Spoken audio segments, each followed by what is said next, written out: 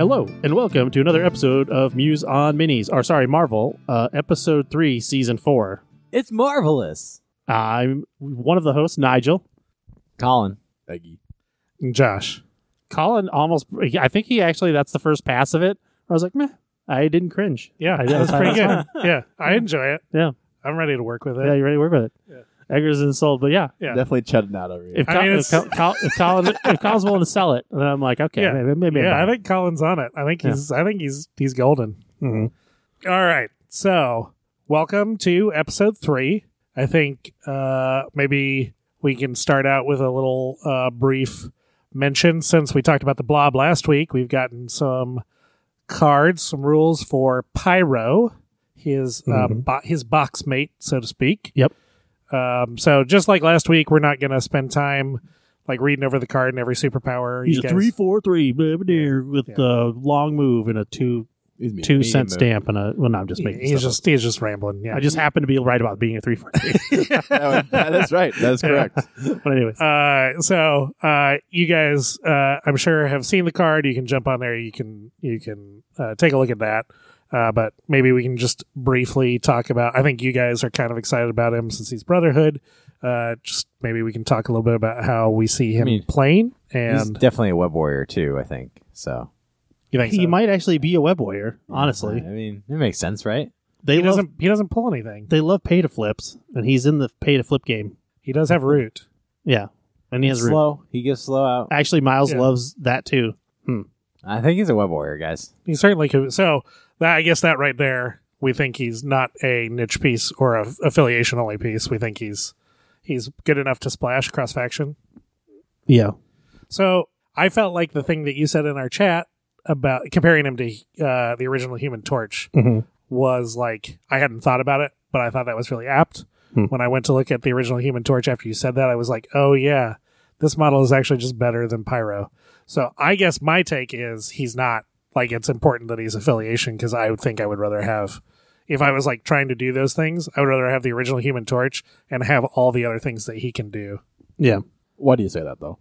So specifically because so I guess it depends. What are you trying to get out of Pyro? To me, I look at Pyro and I'm like, this is just like an efficient, like, blaster model that is going to generate some power, and every now and then he'll use like a little piece of control.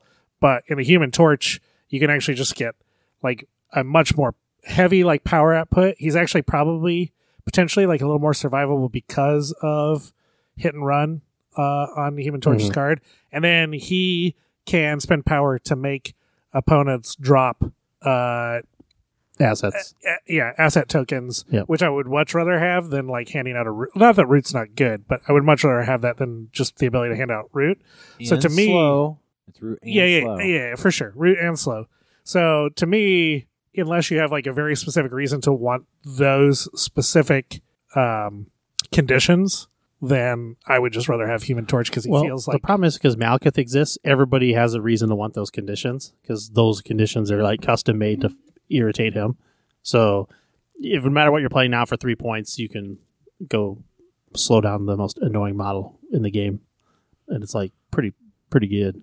I guess. Is slow that good on him? What's Malakith, a medium move? I think he's a medium, and then also him having to pay for turning skulls into crits and all that stuff. It blows up his action economy kind of hard. Fair enough. I will say, I don't think he generates that much power by himself, because they're all, like, unless you hit several models with the secondary beam, that's 3, you only get 1.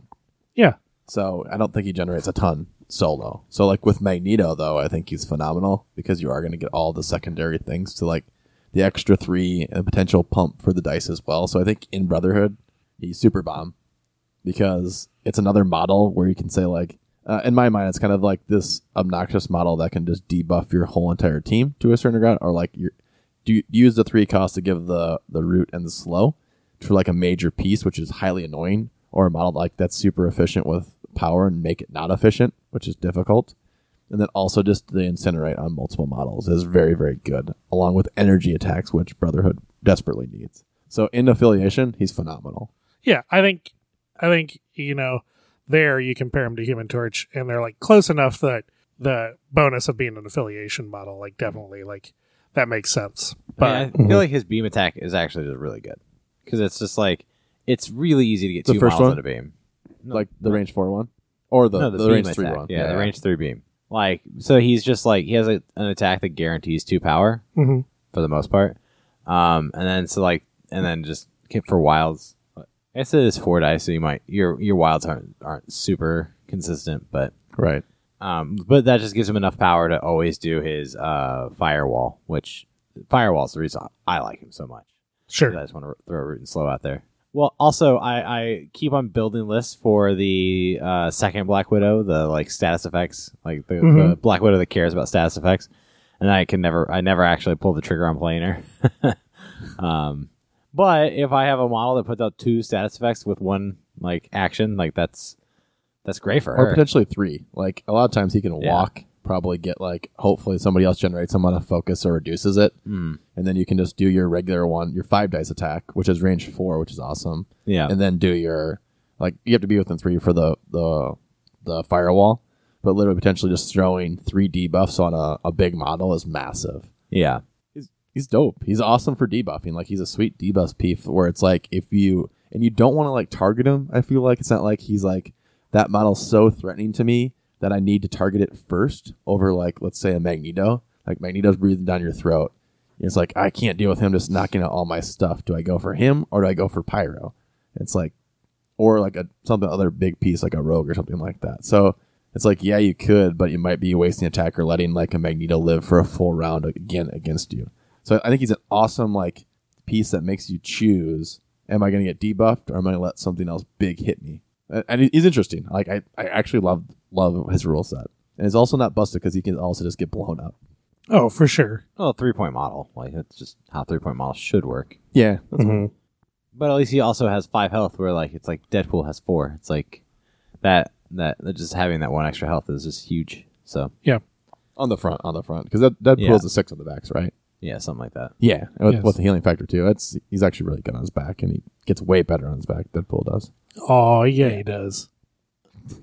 I just never want a model on the backside. As soon as they're on their backside, I just assume they're dead. It's like, Except Cap. That's how I started playing the game. I was like, oh man, it's like feels terrible. Like my model's basically dead when it gets dazed. And since like I've been like trying to like reframe my thought, because I think that you play differently when you're thinking about your model that way. And models on their backside can definitely take a licking still. Just depends on the model, but yeah. That's why I don't think like Hulk or She-Hulk or Survival, because they don't have a backside. You gotta have a backside. You gotta be able to flip. yeah, 20 health's a lot. Yeah. just until you play into Sentinels. What does that mean? I don't know what that means. We'll It's our get next there. topic. Oh, okay. Yeah. Yeah, overall though, I do think he needs some power generation type thing, so I don't think it's like super splashable all around. Because I will think you will struggle to generate a lot of power unless you get a way to actually like reduce the cost of Firewall or give him power to do that in the first place, because he doesn't actually have a traditional builder. Well, he'll always be able to do Firewall, as long as he can attack, because he gets the one for just his turn. And Sure, then, but then he has to do 2 attacks, so he can't like move and do it and things like that. So he can't really. No, he only has to do 1 Yeah. because he's getting 1 for his turn. You get a power at the start of Oh, your I guess turn. it's only 2. Yeah, Yeah, I yeah. guess it's only 2. Well, that's fair. I mean, if he wants to add extra dice to his attack, then Which I also love too, because that makes his beam like somewhat deadly, or just literally like throwing out a range 4 7 dice attack is pretty. we do gnarly as well. know that 6 dice beam attacks are pretty good. They're pretty good. They're pretty good. A guy who probably wants to use this guy really hard is Red Skull in Cabal. That's probably gross. The original, the corset. I would, Also, and actually, Strucker is so good with him. well, Red Skull, just because you're a beamer, Red Skull's leadership is every time you damage an enemy character, you get a You get power. a power. Yeah, So you're like getting like 1, 2, 3 plus whatever. You know, it's Yeah. like, geez, you're gonna power up pretty hard. Yeah, I definitely have recently heard several content creators being like, "Why would anybody play old Red Skull anymore with the new Red Skull?" But like, you go back and you look at him, and you look at his tactics cards, like, there's nothing wrong with old Red Skull. I understand Malakith came along and Mystique came along, and like I get all that, but Red Skull is like that. That model is still good. Yeah, Like, absolutely. Yeah, I agree with that. I think, he can generate a lot of power that way too. I do think it's good. So like that, also like Strucker, I think Hydra randomly, like 'cause he has the whole entire debuff game, or like the special conditions game as well. Yeah, Kinda he'd interesting. be good in Hydra. I mean, any crew that actually takes like a lot of energy attacks because like energy attacks when you're attacking into a model that has incinerate on it, like just becomes so much more valuable. Because like so many energy defenses go down to like 2 dice defense if they just have incinerate on them. Yeah. Yep. So the value of energy attacks just gets really high. I mean, they're already the most valuable attack, probably. But yeah. Yeah, this is a glorious day for convocation players as he just takes a dump right on them. Oh yeah, that's very true. Actually, yeah. That's a very good point. Yeah, because it's not even just Rogue; it's him and Rogue. I don't think convocation is like it's like the end of the world if Ironbound books isn't a thing. It kind of is. I mean, you can still like if your list is built out this piece out very easily. Yeah. Yeah, I think you have to build your convocation roster with the idea that sometimes you're going to have to spec into a list that's not based around Ironbound books just always being on. But yeah, but I played Dormammu, this guy with Darkstar. Stuff's happening. I mean, Sentinels also Sentinels like to blast. Energy attacks. Oh yeah, no, I guess it's a dark day for a convocation player. Sorry, Chris. Yeah. Yep, exactly. Sorry, Chris. And you Nick. find a new faction. Yep, exactly. Both of the idiots. Jesus. Yep. Do you think the fire manipulation is going to go off quite a bit? Like I could see it doing something when you do the beam, but I don't know how often. The applying incinerate to the next thing over. Yeah, it's like literally anytime you apply incinerate, you move it over, right? If it's not even you move it over. It's if the model has incinerate, another guy But you give them it triggers after your attack. Yeah. All your attacks give incinerate. It's exactly. So you're always if someone's within 2 of whoever you're you have to shooting. get wilds. Yeah, Sure. Except on the Sure. spender. The spender just gives it. Right. Yeah. Yeah. Right. But yes, I think it'll come up. I think you Okay, will. I interesting. think he will often apply 2 Yeah. instances of if incinerate. Cable had that same rule, he'd be handing out some On your incinerates. range 5 attack. Yeah. Okay. I'm just Also, saying. I just love how his spender does the 1 damage within 2 just automatically. I love that it's not like on a wild or anything. Yeah. It just happens. Yeah. Yep. That's like I think that's pretty strong. It's actually been a surprisingly strong, like splash or like chip damage off of Iron Fist when I use Iron Fist, like that Yeah. extra 1 damage that His is sprays with out. 3, isn't range 3. It's which in is range way 3. huge. Yeah. Well, it's the immortal Iron Fist. That doesn't explain it. Yeah, it does. It's a big explosion. Mm-hmm. He like literally conjures some giant freaking glowing dragon out of his hand and like punches somebody with it and sprays all over the place. That's direct from the comics. Gotcha. Yeah. Gotcha. That was that's pure facts, folks. Josh is an Iron Fist. I'm living in the show right now. Yeah, exactly. Yeah. He only did it like once in the show. He did only do it once in the show. There's some really cool. I actually got into Iron Fist comics for a little bit. And it's actually really cool. There's like a tournament and they get caught in like this other realm and stuff. It's actually pretty neat. So I will say Iron Fist is actually pretty cool. I think the show did some pretty hard injustices to the character itself. Because I think he's cooler than what the show showed. Yeah, well, I hope so. All right, anything else on Pyro, or should we move into our first main topic? We can move into the main The topic. model's good. I like the model. Hmm. Like he's a little bit cocky and arrogant in the model, and he's kind of like a little bit flashy. Yeah, the dude, he's got a touch of Dayman energy to him. Yeah, which I mean, he should. So it's enjoyable. I think that pack's gonna be dope. I'm excited. Mhm. Like he's always trying to get in that boy's hole. Dayman is what Dennis always wore, like the silver outfit with like the cut all the way down to his navel or whatever, and then Oh, because of the big looking V-neck. the V-neck. So Okay. Yeah. I'll take it. Yeah. That's funny. All right. So that's our first impressions on Pyro. So we're going to move into our first of our 2 main topics. And Sentinels came out last Friday. And we have all gotten a chance at this point to play into Sentinels or play with Sentinels. Colin's the only one that's played with, I guess, at this point. Mhm. Yeah. But Nigel's got his base coded already, so he's going to get games this week. Yep. So we've been thinking about it. We've been talking about it. I think Eggers and I more from playing into them standpoint, and Colin and Nigel a little bit more from how are we going to play them standpoint. So we thought we'd do some Sentinel Dojo and just kind of talk through them and what our impressions are now. So what do you guys think in general of the Sentinels at the moment? Like power scale, like are they middle of the pack, bottom tier, upper tier? What do you think? I mean, if I had to just say, like, I think they're in the middle, like somewhere in the middle. Like they're not like top. Like their limitations are definitely limitations. Like we'll go over limitations here in a minute, but that's why I say they are. Yeah, they in second wind were combined 0 and 8 going in round 5, and then they were 1 and 7 going in, like 0 and 8, 1 and 9 going into the final round, and then I think they ended 1 and 11 or whatever it was.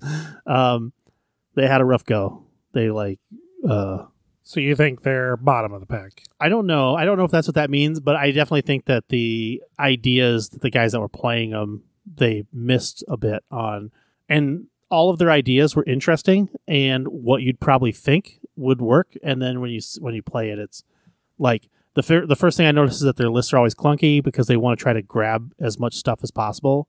None of them truly played the faction. Like they basically would be like Prime, 1 Sentinel, Bucky, and then as much nonsense as they could get. Which after thinking about it, I kind of think is the wrong way to go about it, but we can talk about that a little bit more. And I agree. I think that's probably the wrong way as well. And then also everybody's like, well, Bucky's like the best model in the game. And it's like, but you know what? Bucky actually is not that great in that list because they don't die, like, unless you kill somebody. And like, I'm actually relatively convinced that you don't need any help getting to, like, we can go into it as we talk about building, but I don't think you need any help from like what do you call it? What's his ability? Where he counts off rogue agent. Yeah. You don't need any rogue agent help to get to majority affiliation in their faction. They've got 2 5s and 2 4s. And you're basically always going to play 3 of them unless it's such like a small point that like you're just going to be at affiliation. You don't need Bucky to help you get there. They always had everybody always wanted to do like a cute thing where it's like they wanted to be as low points and it's only 1 point. They're throwing Bucky in there. They're saving 1 point. Bucky's a fine model. I get it. But then they're trying to get like a Howling Commandos and something, Arnim Zola or something, like they're throwing in random stuff.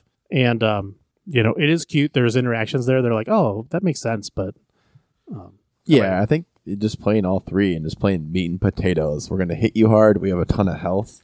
Seems like I think playing it once. I think you should go 3 wide. I think you should be playing Prime, 1 Sentinel, and Hulk. Prime, 1 Sentinel, and Malakith. Something like that. That's what I'm thinking. Their leadership, actually, if you can get rolling, is annoying. Like in one of my games, I was playing really wide X-Men. I had like 6 X-Men, and some of them were like, Honey Badger next 23. I've got Deadpool, who's like a 4 on the front. Domino can randomly just have bad stuff happen. I do have Storm, also is like super gettable. Colossus and Wolverine are a little bit annoying, but like, and, there's like ones where he's like dazing 2 people a turn, because it's like Honey Badger and whatever, they both daze. So that's 5 energy he's handing out, and then he's dazing 2 people the next turn. Who is he? Sentinel player, Mark, whatever. Prime. Like, Prime? Okay. Yeah, Prime. That's what his leadership does. Yeah. Is whatever the threat value of the model that got dazed, he hands that out, just like Juggernaut, or just like I understand the leadership, but I don't know if he's going to be 100% dazing 2 models a turn, reliably. Yeah, you know who will? That guy. Yeah, that's Malakith. Yeah. No, they can't see that, but yeah, he picked up so Malakith. when you've got two beefy boys with tow cables bringing dinner to Malakith, and you're always playing Gamma Bunker research station type dumb scenarios. If you flip those, yeah, I mean you can make it so that your 3 secures are very playable for you. So if it's ever your secures, you're okay, and then if it's your one of the 2 are going to be friendly to you regardless. It's impossible to take ones you don't want to play like entirely. And then, I just think that that 3-pack is enough. Malakith is going to generate so much power for the other 2, and then they're going to generate so much, like, once they get going, that's the thing that I was noticing is once Prime had power, he was like a runaway train. Like once he got to like 6 or so, he just generated 6 more. Like you just never. Yeah, they do generate a lot. They don't have power generation problems at all. After it was bonkers. Like I could never slow them down. It was like, okay, well he's just doing 9 die attacks or whatever because they're fueling their own attacks, but they're getting a lot of power back when they do damage. Their spenders are very cheap for how much dice they throw out. It's terrifying playing against them because they can hit so hard. Yeah, and he's manipulating. He actually buffs Malakith. He makes Malakith. It's like, oh, that's what Malakith needs to be more reliable, and so he's like adding more rerolls and all that crap. It's like, man, Wait, who's adding more rerolls? doesn't Sentinel Prime? Is that what isn't that he pays to? He can spend 3 power, and then you can reroll 3 dice for your attack or defense. Yeah. Within what range of him? 4. Oh, Yeah. okay. I think there's like a closed loop synergy there that's pretty bonkers. It's like, as if Malakith needed another thing that he's just another turd he polishes just by. I mean, I should just start playing the next. I feel like his leadership's just better if you just play Cabal, right? No, I don't know. I think that power generation might be solid. I think it's like what, a max of like 5 to 6 power. I mean, I think Malakith's leadership gets worse the less models you have in your list, right? But it's pretty good for Sentinels though. Yeah. Like it might be less models, but no, it's like 5 power a turn, and then also if it's like depending on how. Oh, sorry. I guess it's spread across multiple models. Yeah. Power, yeah. I mean, you're going to get the days. I mean, and you're getting it based on their threat level. So if you're playing 17 threat, that's 17 power. And like you hear people say, oftentimes they think that who actually wins the most games is whoever spent the most power. Whoever was able to spend the most power is probably winning. That's such a reductionist statement. It's absurd. It is. I mean, I'm not giving any it's like credence to a that. Moneyball hot take, but like I could spend like 6 power a turn on Bucky, like jumping him back and forth. Like it's like, oh man, I'm winning the game. Yeah. I'm spending power. Like that's obviously an absurdist example, but like, but these it's guys make just a dumb slightly statement. better use of it. I mean, it's going to be a lot of offense. Okay, I do have like some reserve with your idea with the 3-man though. Like one thing I do think Sentinels can suffer from a bit is getting controlled. Like if they get pushed, so we'll say caveat. There's not going to be a lot that can move them because how big they are, but things that can move them, I think it is somewhat like detrimental to them because they hate having to move and losing like. I don't. This is the other thing. People were complaining about it. I don't think it's. If you're a Juggernaut player, it's very common for you to like only ever take one action a turn, and then you've got your card to throw, and that's it. That's it for you. They don't have throws. They don't. These guys. Yeah, but Juggernaut only does that once in a game. Once in a game. Or if he gets flipped, he's got thrown on the backside. Yeah, but his whole point here is the Juggernaut does what he needs to by moving and rolling 9 dice, and these guys always roll 9 dice. And if these guys always do the Juggernaut play. That's the whole point. Yeah, exactly. These guys they roll 7 dice or 8 dice. Well, no, but they also buff their own attack numbers, right? Or is that what you're saying? 5 plus like 2 or whatever they're adding. Their builder can be, if you spend 3 power, it can be 7 on the 4 pointers, and then 8. I thought it was 8 and 9, not 7 and 8. Nope, that's on Prime alone. Okay. The others are 1. They're 7 and 8. That's what I mean. Yeah. Is they're 8 builders, and he's 9 on their builders. Yeah, spenders. That's their spenders. I goofed you up. That was my bad. It's the spenders that are 8 and 9. So the 4s are 8s. The 9 Prime is a 9. Yeah. But again, so you have a model that's a point less than Juggernaut, being 1 less offense on 1 attack, and a model that's the same points as the Juggernaut, being exactly as offensive. Yeah. That's fine. That's totally fine. And then also because they're not just they don't throw, but they tow cable. So if you manipulate them, they have to move back. They tow cable somebody over to Malakith. They're going to save him some action economy, and that's the guy that you don't want having action economy. Sure. So yeah. I think that's pretty good. Also with Hulk, they're probably fine. And also with that list, it's like if you're playing at 17 points, you just take Prime and Cassandra Nova. And she does have actually a fair amount, like that mind control power and stuff is good. And then she has annoying shenanigans about moving close to her. And I think she's important for the faction because she offers something completely different from what the other 3 models do. Yeah. Here's the reason I say the way I said that is because I feel like if you get multiple activations into them, they die. Like they can take damage if you get multiple activations into them, and their 7 health isn't like for the 4 costers. You can actually kill them.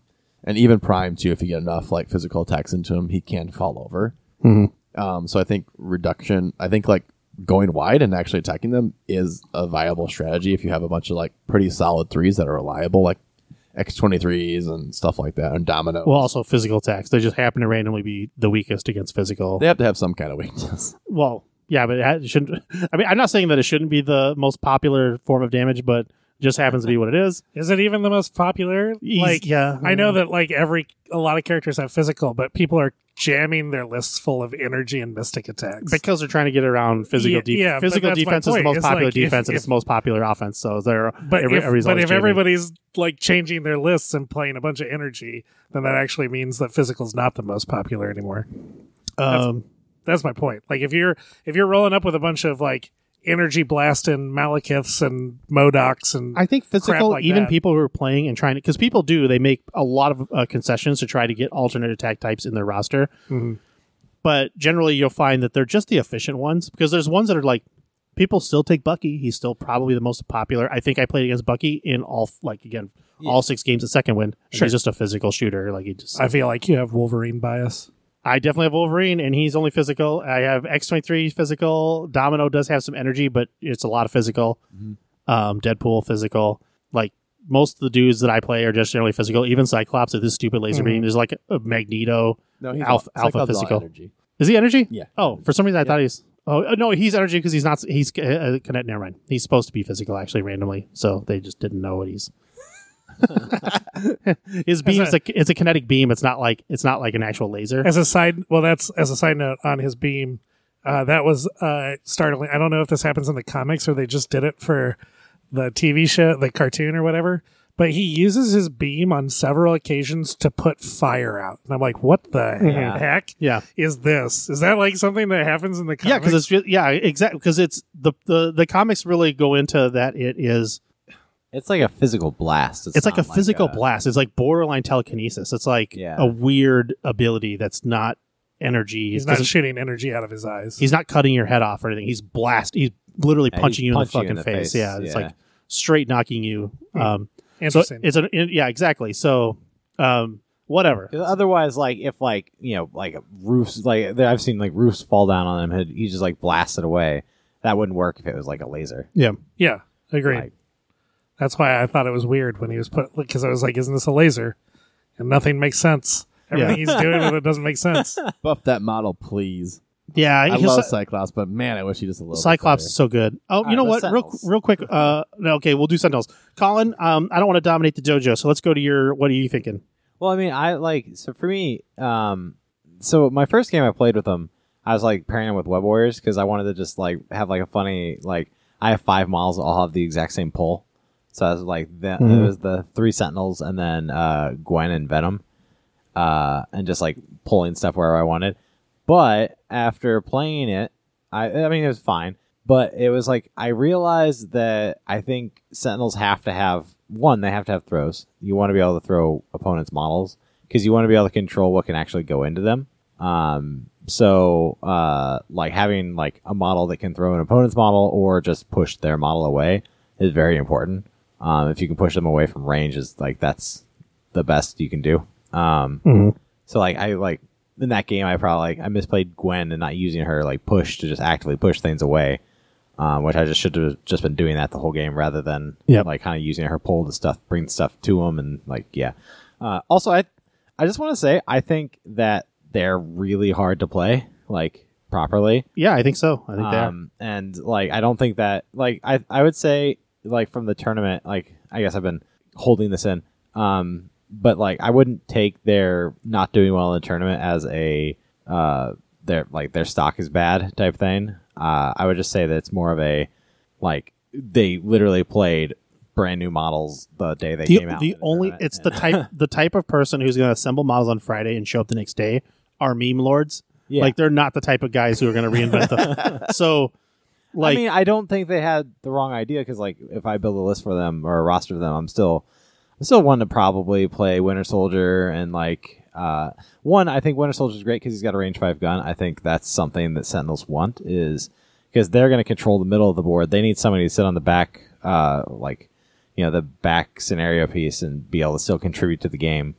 Like they need those types of models. So I think that they're right that Winter Soldier is like a great piece for them. Just because he can still have an effect. Like that's why I was like my second game I played Hawkeye and I guess it is Wasp, but that's just because I wanted to play Wasp because I haven't played her before. But she was actually still good. But it was like having a piece to kind of sit behind the Sentinels while the Sentinels kind of draw the fire in the middle of the table is pretty good. So and I think they're really fun. They're really cool. Yeah. I think the Web Warriors list is extremely good. I actually like Terrified, and it's super hard to like not like you could end up pulling a model all the way across the table like chain pulls. It's absolutely terrifying to play against.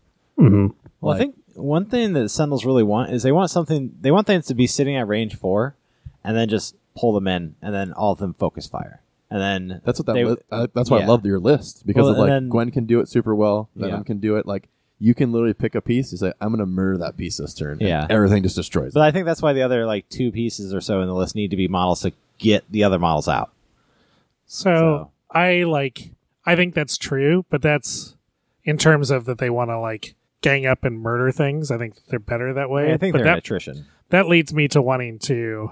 I think they're an attrition, but they're like hyper. Like you're like on a faster clock than against like other attrition armies, with the possible exception of Black Order with them, because like every turn they're just like dropping a model if things are going well, maybe Yeah. 2 in a turn. And so when I was thinking about them after playing you, I was just like, man, all I would want to do with them is just like lean into what they're already doing.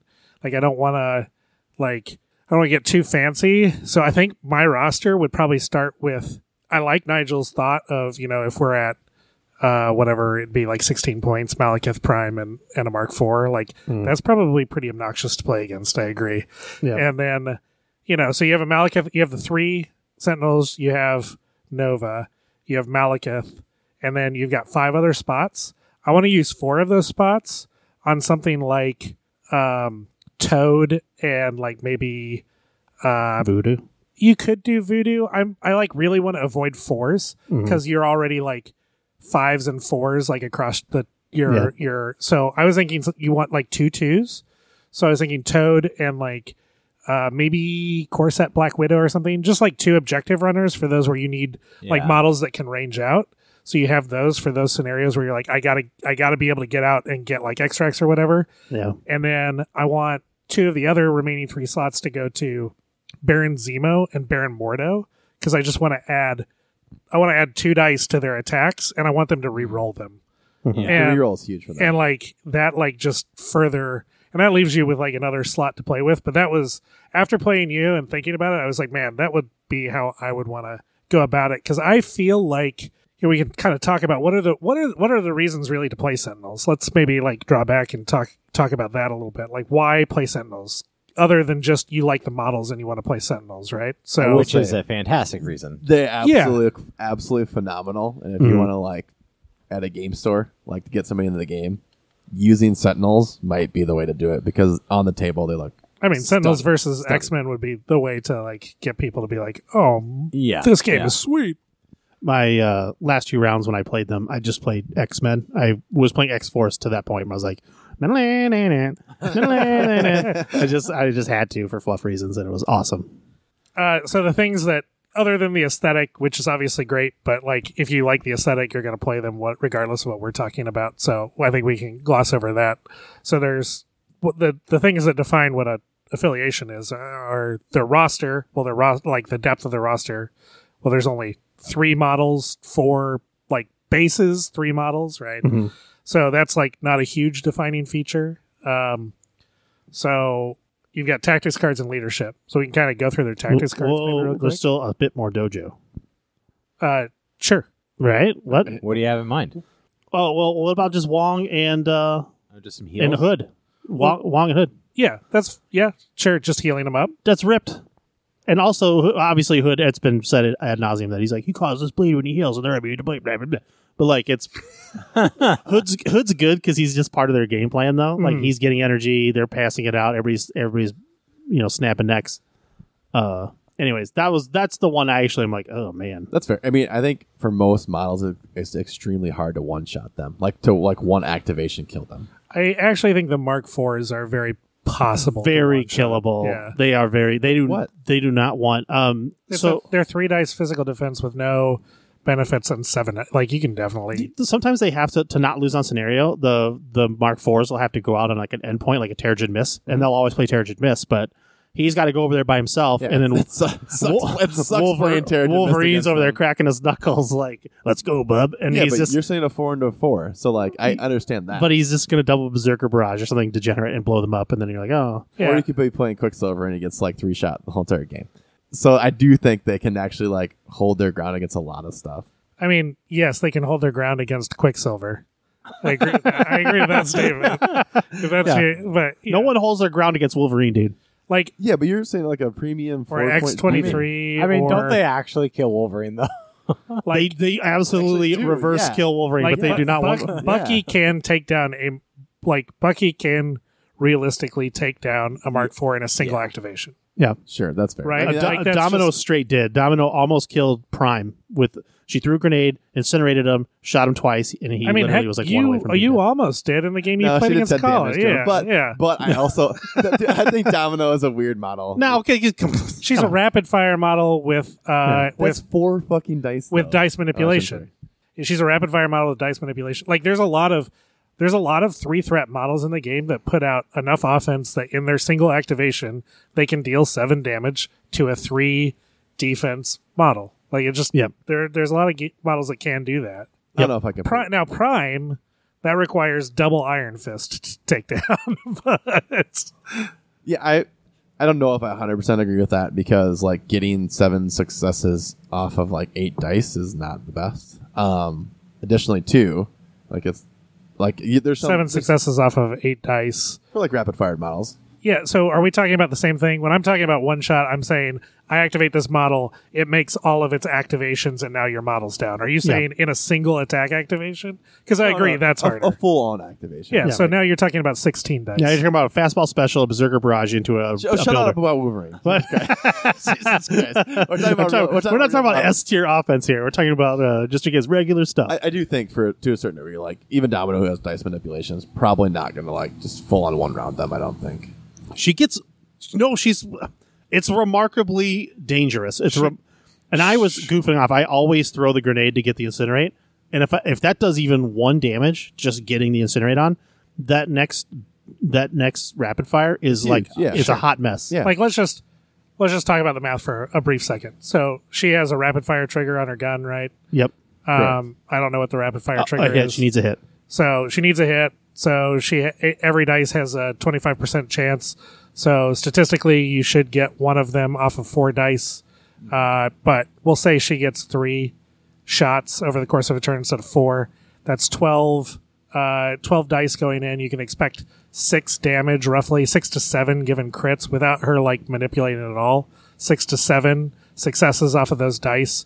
They're rolling 3 sets of 3 defense dice, getting 1 each time. Potentially So rerolls you're talking there, about too. potentially, but they don't have it on them. She actually has that on the card. Yeah, they will have rerolls. Like Prime's going to give them. They don't have rerolls against her. That's their big problem. Well, sure. I wasn't necessarily trying to focus They do. solely No, on she shuts Domino. it down. She's I'm like, just like that's trying to look True. at. She stops crits from exploding against them. Oh yeah, you're right. Yeah. I'm just trying to look at the base math of a rapid fire model Yeah. shooting into them. So the base math says Use Bucky then. Use 3. Bucky. Sure, it's 3 to 4 damage get through on them out of the 7 that they need in an activation. So over the course of 4 attacks, spiking 1 or 2 damage across a few attacks is not that unlikely. You are correct that I would say the odds are in their favor to survive it, but it is very well within the realm of possibility that they won't. I don't disagree with that. I'd also say that they're also very good against rapid fire models because they just put shock on them, and then their rapid fire is not very good. Like, that was There's- annoying. Yes, There's yeah. a contrast to but you like- can't target every model with all of your attacks. but that's like a priority. If you see a rapid fire model, that should be a priority. I would say, like It depends on what your opponent's bringing. If your opponent has, like, we're just looking at rapid fire because they're very efficient. Yeah. But a model that's very capable of making like a 5 dice builder attack, kicking into a 7 dice spender attack on them that's physical, is also rolling 12 dice. Yeah. It's the same sort of thing. And they may, like, their spender may do like more damage or whatever based on what the all I'm saying is the notion that the Mark IV model is just like, I'm going to tank it. Like, you're going to take a couple turns to take me down. Maybe not. Yeah, I'm not saying they're going to take like 3 activations worth of damage, but I think it is like difficult, or like it can happen. You could potentially knock them out in 1 round, but I don't know. I mean, after seeing them in action, like you better too. That's the thing too. You better, because on the return hit, if you don't, you're for sure dazed. They're going to throw like 16 dice back your way. Potentially. It depends on their power. there's also just like do you care that much if they get knocked out? As long as you're in a position to like reconstruct them, You do because I think you do. I think you don't want to reconstruct them if you can help it. That's like a card that just should be a rattlesnake. That's help. The problem with that card is what it actually does is forces them to dive in on him. So yeah, and then which is okay for you. That's what you want. But he's not. He's more survivable than them by a pretty.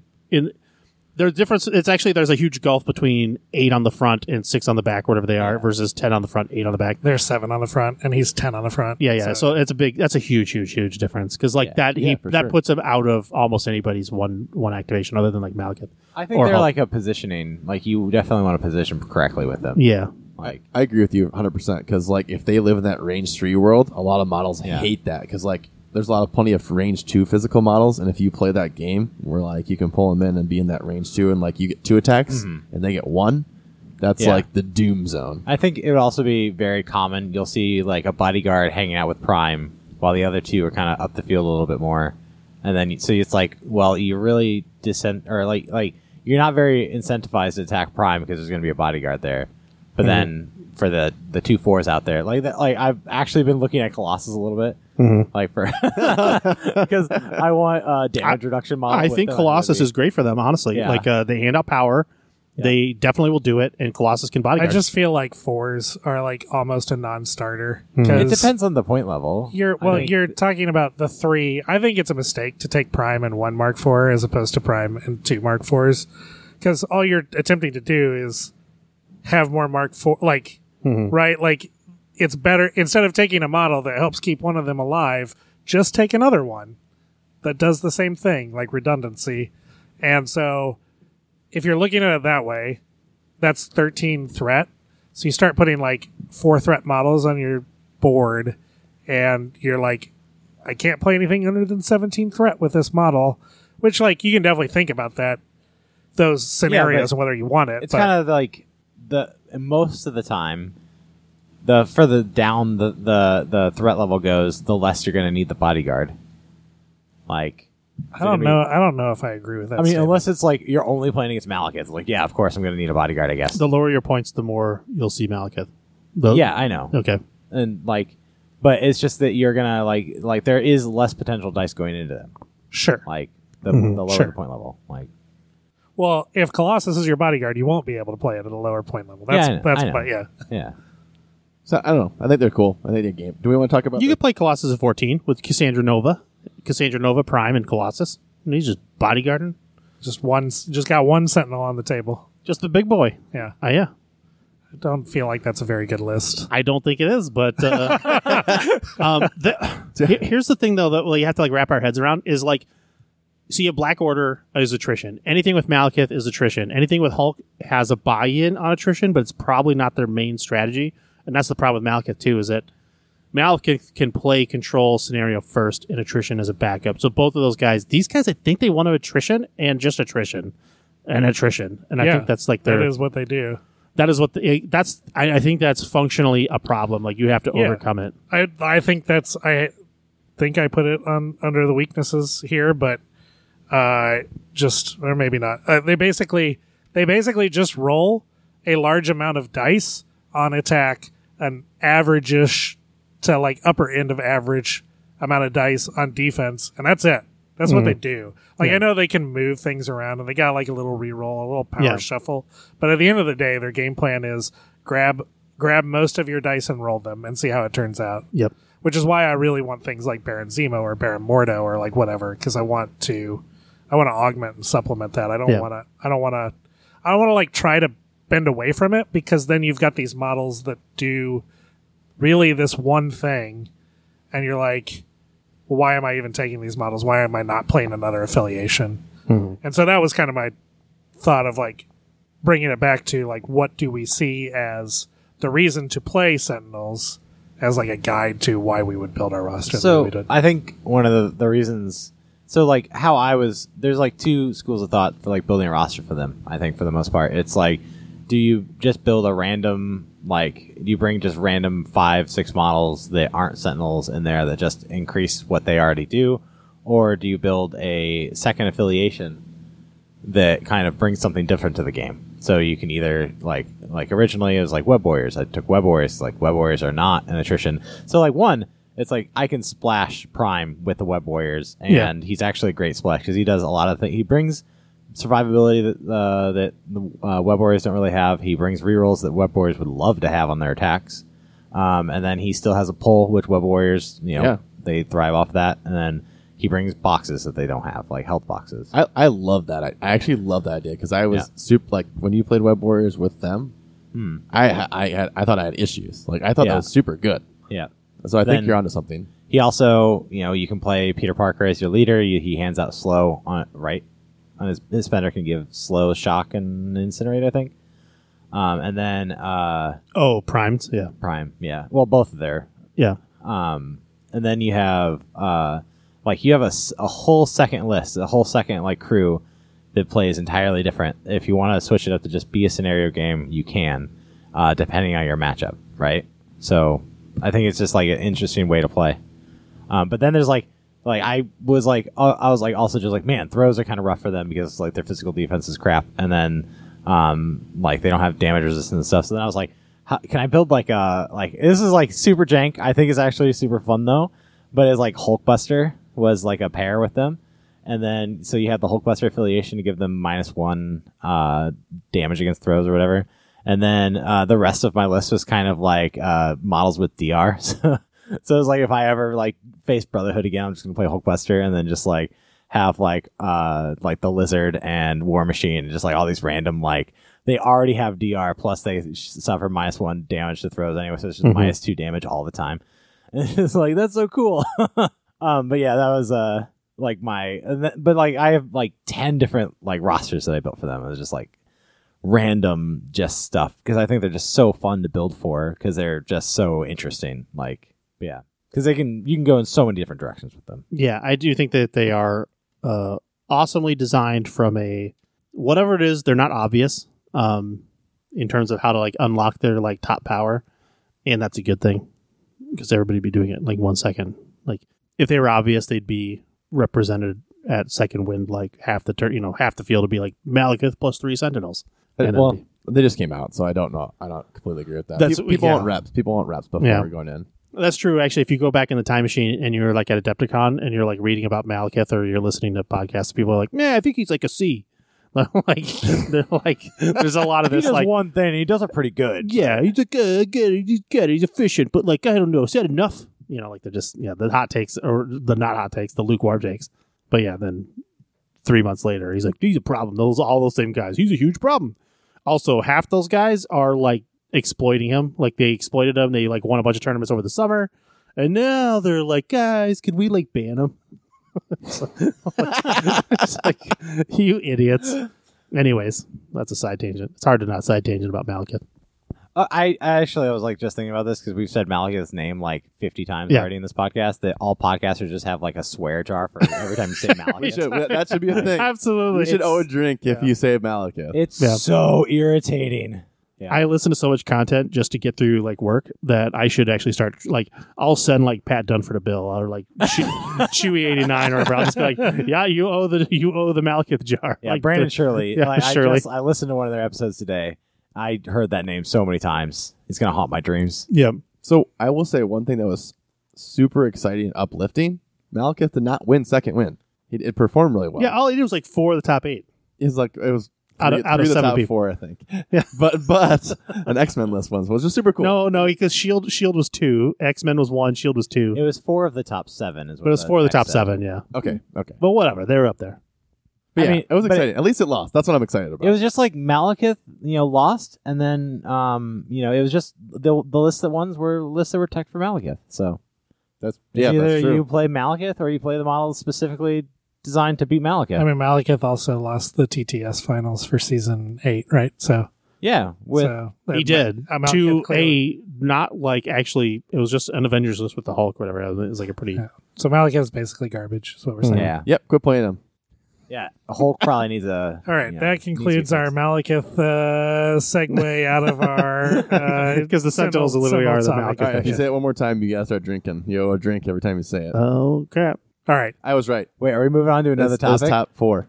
That's the question. I have something to interject. Okay. Oh. So I got a text from Chris, one of our locals here. He said, looks like we're getting a new card pack in November. They just showed today on their Facebook that there's a new symbol for cards. Yeah. Whoa. Yeah, Holy moly. that's for the Sentinel shenanigans. It's it's the like what do they call them, encounters or whatever. Mhm. It's not part of like regular play. It's part of the encounters. If we want to talk about news though, real quick though, a lot of people. Well, they also removed the card or the symbol that's on Venom's card, the Lethal Protector symbol, or that's what that. So it's like maybe there's a card pack coming. So now there's just a rumor mill going around. Ooh, I Yeah. love that rumor. Yeah, That's juicy. the rumor mill is clearly leaking that there's some sort of a November announcement that's like pretty. The November, so like on Omnis protocols, Omnis was basically saying kind of how the way I am with Mark IV with War Machine, which is like, the game's going to change dramatically, so I can't motivate myself to play it. That was literally his take. So he's clearly aware through either the playtesters that he knows or Will Pagani directly or whatever that there's an announcement impending. And Daniel Modesto was basically backing it up. So, and it's like the third podcast that they've hinted. This was the most brazen, just like throwing their dicks on the table and saying they know inside information. But apparently it's coming, is that there's some sort of big November. November is vacant for a reason. It will be an announcement. It will not be a super secret release. It's just going to be the game will change, like as we know it, and Which is exciting. probably Malakith is going to get his PP spanked. Is probably a big part of it. But a card pack or something, whatever. Update. A November update. I'm hoping it happens right before Warfare Weekend. Yeah. That would be fortuitous, yeah. You know what's going to happen? Sabretooth's going to be amazing. Depending on who you listen to, yeah, he's the best card in the game. That's Depending on who you listen to. amazing. Yeah, and it's obviously not me because Wolverine's the best. Do we want to bring this back to Sentinel Tactics cards? We actually skipped. Sorry, Josh. I did interrupt you ages ago, right when you were about to go into your tactics. Let's talk about the tactics really quick. Only if we want to. We don't have to. We want to. It actually is a factor in discussion, and also I have some thoughts on it. Having seen them not played because they're all trash, I'd love to talk about them. All right, I don't agree with that hot take. 100%, 100% true. So I'm going to hit them each real quick, and then we can talk about them individually. So Sentinel faction has 4 tactics cards. Like I said, obviously, like a key component to why am I playing this affiliation is their tactics cards. So the 4 tactics cards are Directive 1, which basically strips stealth from your opponent's models for a turn. Makes it so you can attack without needing line of sight, and your opponents cannot modify their defense dice. There is the card Efficient Machines. It requires Nova, and if Cassandra Nova, within range 3 of her, she turns your shield results to wilds on your dice rolls. There's Online and Operational, which we made reference to earlier, which allows Prime basically to flip a Mark IV from its injured side to healthy side and remove all damage from it. And Scrap Metal is the final card. And when one of your Sentinels gets KO'd, it causes 1 damage to models within 2, as well as the stun effect. So those are the 4 cards. Do we have any thoughts on those cards? Are we excited about any of those 1,000,000% have thoughts. All of them are trash except for Efficient Machines is cute. And then the rest are throw in scrap bin. That's interesting because I think Efficient Machines is like one of the worst ones, but maybe I'm missing something. Yes. For an entire, the problem with Efficient Machines, and that's actually the problem with some of these other ones. Well, the problem with Efficient Machines is it requires your list to be 18 points, and it's her, Prime, 2 Mark IVs. And then you're going to get max value. But if it's anything less than that, you're probably like, Jesus Christ, just take anything else. But Scrap Metal is maybe cute if you're like working with spider foes or that something. That one seems like the worst one. The worst one? Scrap Metal's a for stinker. sure. Scrap Metals is interesting because Cassandra Nova has tricks and traps, basically. If you walk within 3 of her or something like that, she like moves and you take 5 damage or something, or whatever. Mm-hmm. She rolls 4 dice. If it's a crit hit or wild, you take damage for each one. So you're kind of trying to stack this like weird chip damage strategy. I just don't think that's the play. I don't think it's worth a card. That's the issue. I don't think this flipping the card from unhealthy to healthy. I'd rather them just not get flipped in the first place. I'd rather just heal them. Well, Well, sure. that is I the would deal. always love to play a game where none of my characters get flipped. That's the game that I would love to play. But I'm saying Nigel. just take good peeps who heal them, and then you don't have to worry about it. You got But you're, I don't understand. I guess I don't know where you're. This heals 7 damage. If they didn't activate, I've only played 2 games against them. Both players took this card, and it was just like this like rattlesnake, and all it did was make me kill Prime. And then it was like, okay, well, and it wasn't hard to kill Prime. That was the problem. The moral of the story is like, turns out you don't want people getting onto the fact that he's actually a huge tomato can. I mean, you might be right. Maybe they just like forego these two these two 4-point models that are just like pulling models into them and then just killing Prime because they can just kill Prime, I guess. But like, I should I feel change like it. Prime should be behind them. And If you're all in on Sentinels, like Josh wants to take all 3 models, you want to take all 3 models, probably fine. These guys were taking Prime Mark IV Bucky. Yeah, and I as agree many that the card is significantly worse if you're reliant on Yeah. one Mark IV Yeah. flipping and then coming back. I agree with because that. it is very easy when there's only 2 Sentinels on the table to manipulate it so that you're killing Prime. That's before. why I don't want you to take 2 just 2, Sentinels. yeah, I want you to 100%. take all 3. Yeah. Also, I also feel like the rest of your list should be, like I said earlier, like kind of controlly, pushy stuff around so you can kind of manipulate it. Yeah, I was gonna say like I don't like this card that much, just because having it being with 3 could be really gnarly, and they could set it up in a way to make you not within 3. That's my one thing is you're gonna play towards it if you have some control. They're hard to move, but like separating them and stuff could be interesting to do and forcing them to clump up. So I could see people taking objectives to spread them out. I do think the most consistent one is Directive 1. I actually like Directive 1 a lot. I'm going to finish. I'll let you. I'm I'll going let to finish, but Yeah. thank you. But I like it quite a lot just for the fact that they have tons of health and it stops anyone from modifying their dice and not giving rerolls. Like the consistent thing to allow them that actually going to get them killed and to smash this good health, like these big health pools, is rerolls and dice modification. I'm going to take this card every time I play Sentinels. What I want PU Sentinel players to focus on, though, is that it's worthless, especially if they're playing Brotherhood or Into Storm. Don't take this card. They'll always take this card if they're playing into those 2 factions, which is annoying as hell. But yeah. Oh, you're saying it's bad in don't play it against Dude, me. please stop playing this card, for Okay, Christ's gotcha. sakes. It was like, really? You got to crap on Storm? You piece of garbage? It was so stupid. Oh, for How does it? Directive 1. Oh, because you can't modify your defense die. No, you can't, because you can't. 'Cause the cover you don't get doesn't cover. flip. You don't get any leadership. Yeah. I think the card's really good. He's agreeing. But here's Okay, here's okay. the whole. I'm just gonna point out though. There's a Scornergy. They're so big they see over everything, so you don't need to ignore line of sight. There is no line of sight problem. So you're just like you're not getting value on the LOS stealth part. and line of sight is irrelevant because they have range 3 attacks, Yeah. which is the range of stealth. So that's irrelevant. Think about how much And value line- you're using because of those 2 and effects. line Yeah. of sight is Doesn't also it- irrelevant. How's it read again? Is it just Sentinels get... Nigel is on a campaign for no one to play this card. I think it may be faction. It so was if you such a happen- feels bad If you for happen to Storm. be playing, it may be faction. So if you happen to be playing Bucky, as everyone is, then I'm sure it would be good for that. I can take a closer look at it here. It's Sentinels, is what it says, and then it's reactive. So during the power phase, all Sentinels characters may spend 1 power. If at least 2 power were spent this way, you may play this card. Okay. Yeah. And then what does the rest of it say? Until the end of the round, enemy characters do not benefit from stealth superpower and cannot reroll or modify dice. Additionally, allied Sorry, characters it's do defense not dice. require. Defense dice only. Oh, is it? Yeah, it's defense Oh, dice. Can't modify defense okay. dice, but also, yes, it means that if Bucky is in your list, He would benefit. he would benefit. Yeah. Correct, because it's removing it from the enemy characters. So, You know who might You be? kind of forget one card, though. Oh, what did I forget? Under your skin. oh my God! It's the best card. It's not a Sentinel specific. So I take this all back. I want to revert my statement. This is not that good of a card compared Wait, to because I thought they could. Under not- your skin is a Sentinel. It's only card. defensive It's- dice.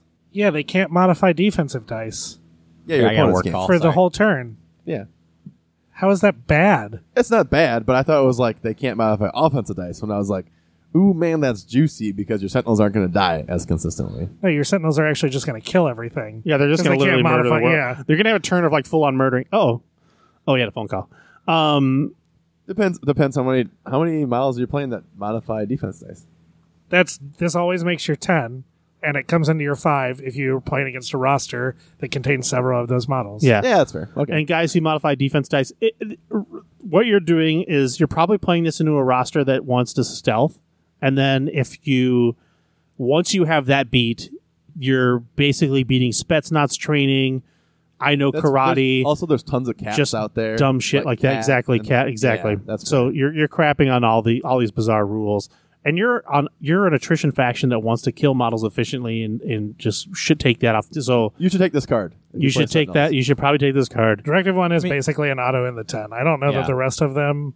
I would probably always take online operational in the 2. No. I think Colin and I have the same thought process on these cards. Oh hell no! I'd rather take Indom Brace. Just take your Indom Brace or patch up. You're gonna take those You anyways. can take those in I addition. think Yeah. the only problem with the card, or the big problem, is that it costs 8. Energy, Yeah, which but- leaves Prime pretty. That's probably not a problem, but I think Well, he I agree generates with a lot your- of power, but he also wants to spend a lot of power, and he can spend it on every single turn. So, like, I mean, he'll have 8 right before he dies.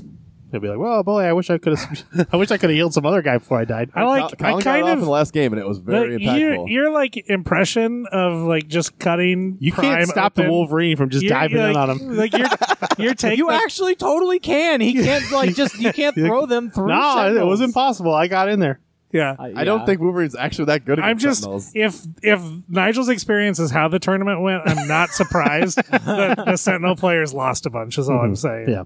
And maybe Prime is that squishy, and we just didn't realize it in our game because we were playing like suboptimal lists into your Prime. But he definitely did not seem squishy. Now, Iron Fist, my 3-point Iron Fist is the model that killed Prime by himself. But it required literally 2 Iron Fists to get the job done. I like it. You're just like, that happens every game. That does seem to happen in every game you play with Iron Fist. Yes, 100%. You get 2. You somehow get 2 of that off. Also, Wolverine's he can't bleed them either. That's Yeah, not which was Wolverine's a power. big- Isn't just That rolling was a big big problem dick damage. for Yeah, Blade, for sure. yeah. He doesn't care about bleeding. Bleed actually, that's actually super relevant. He's not that What? good into him, actually. Wolverine's not good into these. No, he is. He's a physical. What? No, he's super good. I at think those. Wolverine's physical fine dice. into them, He's yeah. fine. Yeah. I like, the thing is, he's also weak to them because of his 2 energy defense. So it's not. No, he's 2 mystic. He's 3 Yeah, energy. he's 3 Oh, energy. 3 energy. Okay. But he doesn't like being shot by them. Trust me, it feels bad. Especially once he's flipped and he's only got 5 health. You're like, ugh. But there is one more card So what did I miss? under your skin. It's an unaffiliated reactive card, But it's unaffiliated, so but what is it is a Sentinel card exclusive. So like it comes in the pack, but it doesn't define the affiliation. yes, it does. You have to use Sentinels. You have to, You use have Sentinels. to It's have like an the unaffiliated, Sentinels but yeah, it says affiliation. Sentinels in the text. So, below. like, this is the weird thing: is it has to be a Sentinels. You have to be Sentinels affiliated, but also it's not a Sentinels affiliated card. It has to be unaffiliated. It's whatever. It works the way it works. Oh, it's annoying. this card. Yeah. Yeah. Okay. But I think it's hilarious because Yeah. So here I'll just read But it doesn't help you make Yeah. affiliation. When at all. you include this card in your squad, choose one non-Sentinels affiliated character in your squad. It's now Sentinels affiliated character. As Nigel alluded to, that doesn't help you get to affiliation for the purposes you're making your team. Currently. Because you can't play this card till after your team has already been constructed and you're in the game, at which Yep. point it doesn't actually matter anymore. Yep. Yeah. So, that's super weird. yeah. So the only thing it matters for is the ability to, like, any card that says a Sentinel model has to play it. Like that model can now play that Sentinel card. But if your squad is using the Sentinels affiliation, why is this not Sentinel affiliated? It's got to be because this is the rule change, right? I think it's It the rule has to change. be. 100%. Because it's like the Hydra card and Yep. the Shield card that Yep. do the same thing. They clearly meant it to work a certain way and wrote themselves into a And it doesn't corner work by that way. accident. And Yeah. they were like, Like, we got to change the rules now. So if your squad is using the Sentinels affiliation, when the chosen character is deployed, it gains a nanite token. After all characters are deployed, discard this team tactic card. The character with the nanite token gains a flight and immunity, poison, bleed, superpowers. Oh, that's right. I remember because you asked me, like, what's this token supposed to be? And we looked it up and it was like, oh, Yeah. that's a nanite token. I was like, oh, they actually, like, only get flight, poison immunity, and bleed immunity while they have this token. So it's like the chimichangas, Yeah. right? So you can make them drop it. wait. Like, Is it it's an asset token? It's a token. Oh my dang. god! I didn't realize it's an asset. So somebody else could pick it up and just become a sentinel. I think Yeah. so. So it doesn't say asset token, but it's a nanite token. I don't think it can be dropped. If it's not an asset, only assets can be dropped. Chimichangas are an asset. They specifically say yeah, in the yeah, card it's an 100%. asset? And, Okay. and when he dies, it drops, and there's like whole So thing. why does it give you a token? Why doesn't it? Why It's does just a marker. Just to because, make- Oh, because you have to No. discard the Yeah. card. Yeah. So yeah. how else would you know that Yeah. this was the model of the Yeah. of the two models that are in your so. roster that could have it? Yeah. How could you ever remember that Yeah. that was the one you That'd be- picked? Yeah, how could you if you didn't like, have maybe a just mana? put Oh, that wait card? a minute. I think this one. Did you bleed on me? Actually, it's on this model. Yeah. There you go. I mean, I will say I was building models specifically to be immune to bleed and poison. Because one, in our meta here, everyone puts bleed everywhere, and it's so annoying. So I love Sentinels. Yeah. And two, I just want to play Terrigen Mist and like spread poison around to my opponents. Just never take it. Terrigen Mist was awesome. I played a game, my second game against Sentinels. I'm guessing Terrigen Mist were in both Sentinel players' lists because that's like the Windmill Slam. I mean, actually, I think it's terrible for them. Like, No, I think it's good, but it's also very fun. It's just a fun scenario. I enjoyed. I do like this. I have never played it, and that was my first time, and it was very enjoyable. And Yeah. they were very good. I with it. windmill slammed it in my first game, and like I didn't like spreading out sideways. They did not. They don't like it either. Yeah. But- you want straight down the middle at all times. yeah, and just forgo sideways. Like, yeah. Sentinel's cool though. Here's the thing, though, about that card is that it's the best Wolverine. Period. Wolverine's immune to stagger, stun, bleed, poison. He fucking flies, and he just shits damage. He gets free power every time he kills a guy. It's pretty sweet. That is the Oh my best God. Wolverine. When Spider Ham comes out, What? if and wins, If he's better than Wolverine, I'm fucking quitting no, this game. you give him this, and then he has flight. He has flight. A He pig, wants a pig a that flying flies. pig. Yeah, Yeah. true. Okay. All right. Finally. Just as long as we weren't challenging He Wolverine's will be dominance. my 2-point splash. Well, I think overall, I think they got legs. They look awesome on the table, and I think they're going to have some game kind of in the near future. I think, in my mind, just because of their beefiness and how hard they hit, they can do stuff. So. They're going to get figured out, and I'm excited to see where the Sweat Lords take it. We're mean- probably not those people, but What if they happen to be in the Weapon X? Like, Why would they be in Weapon X? I don't know. Wolverine's not in Sentinels. He could be though. God, can you imagine if they came out with what's his name? The one from the future? Bishop. Nimrod. yeah. Oh my God, if Nimrod actually came out, oh my Yeah. God, that'd be I mean, amazing. everyone's talking like Nimrod. And all Nimrod. I mean, that'll be the pack. Obscure. Bishop plus Nimrod will be the pack. That would be cool. That'd be a cool pack. That would actually make me so mad. That would make me so happy because I'm just all about all those factions. Yeah. Yeah, Bishop could totally be a Sentinel. Like, Yeah. What? Well, you get the nanobots in you. he can't literally together. works for the Sentinels in the future He does. No, guys. Till he He's realize. X-Men. Till he gets. Till Yeah. he gets. until he realizes that they're like what killing That mutants or they're whatever they're and doing. that they're gonna kill him too. Yeah. Yeah. Once he has no use of them. I guess worst case scenario, you can make an absolute stunning diorama with X-Men and Sentinels. So it's not the worst thing in the world. Yeah. I want to see one of you guys put cables coming out of their hands. I thought about it. I thought about something. That or I want to see one of you guys. I'm disappointed that neither of you modeled them in the muscle poses. Flexing. Yeah, the flexing muscle poses. I do want to see somebody like put a Wolverine just like on the chest and just with like plunging his blades into the chest. That would look amazing. Yeah. All right. So Sentinels, we're cautiously optimistic, I think, is our overall take. Yeah. They're up there with X-Force. They're like wild. It's the Wild West. It's anybody could. I think they're like Anybody get in there. they're well designed. I think so, personally. I think they're well designed, and also they're a good. Look, we don't have to focus on their tournament viability or your TTS season, whatever the fuck. They're going to be fun. You're going to have a fun time, and your opponents are going to have a fun time. They're just a good. I think they are going to be fun. Like my last round at Second Wind was just, we were having a blast. Like it was just a fun, like super stupid. I played full X-Men. I went full X-Men, and he went full Sentinels, even though he had like Malakith and whatever. Like Even though everyone says never go full Sentinel. never go full Except for- Sentinel except and for never go Colin full and I. X-Force or X-Men. Yeah, no, they're just they're and you're gonna have a fun interactive game, and there's probably some power there.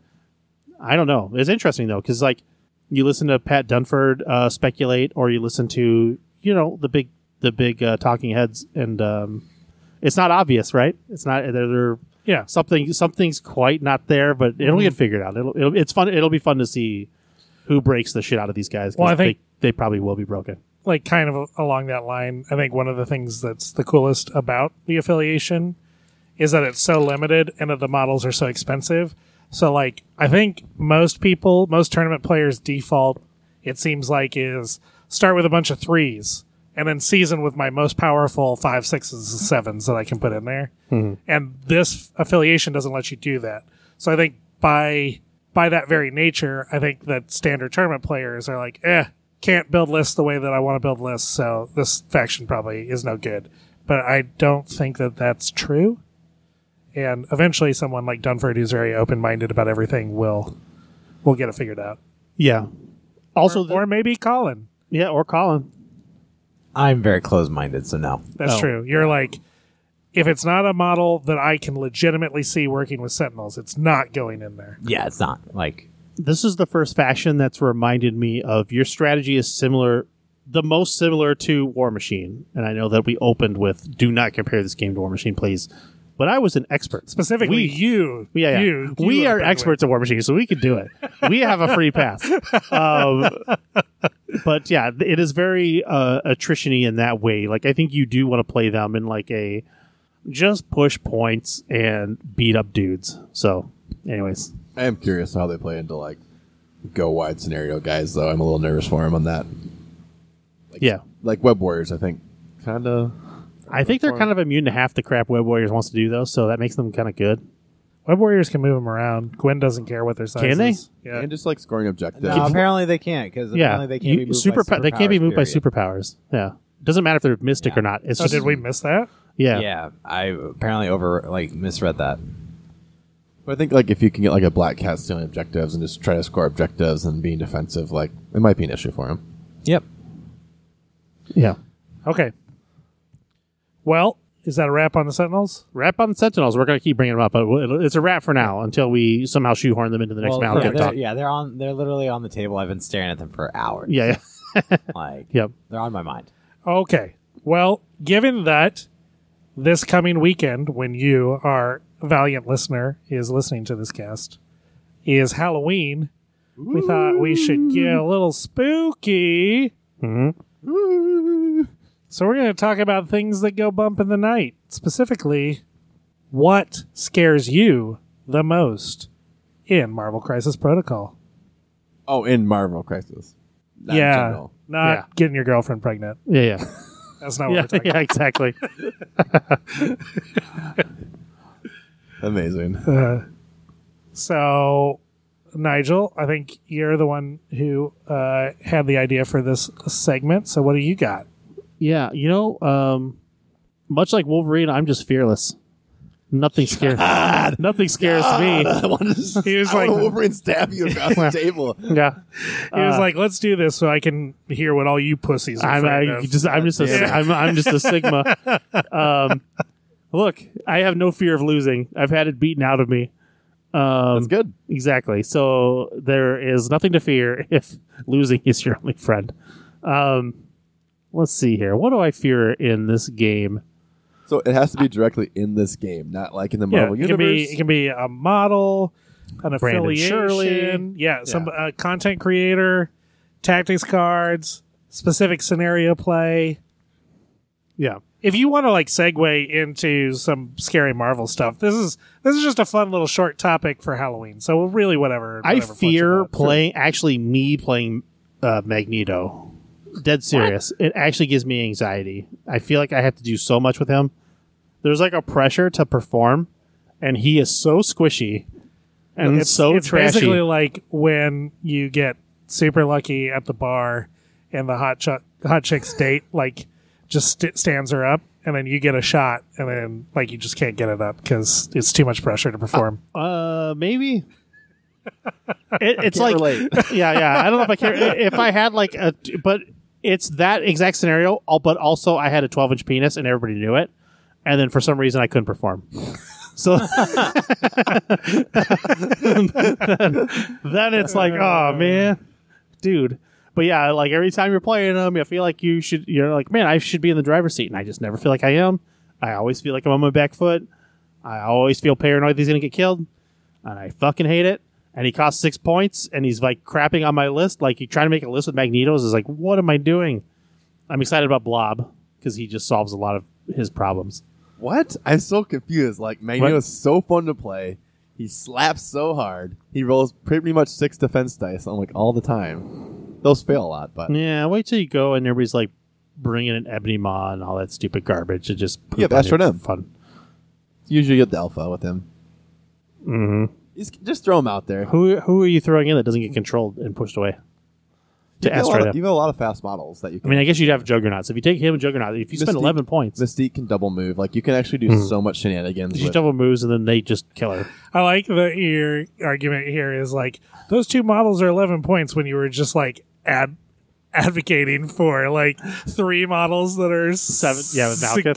Yeah. That actually, that is where I think if you took Prime and a Sentinel in Malakith, or Prime Cassandra Nova Malakith, and you compare that to Magneto, Juggernaut, and whatever you want, they're gonna dump on the Magneto Juggernaut Yeah, of list, course. and that's a 2 good models. That's like 2 very good. You'll never hear me complain about Juggernaut, but it's Magneto's not good in Malakith. your margin for error. The problem with Malakith, or the problem with Magneto, is your margin for error is surprisingly like not good. You just can't fuck around with him. You've just got to be a better player than the other guy. That was me putting a Malakith doll. Oh, in the jar. Yeah, in the jar. Yeah.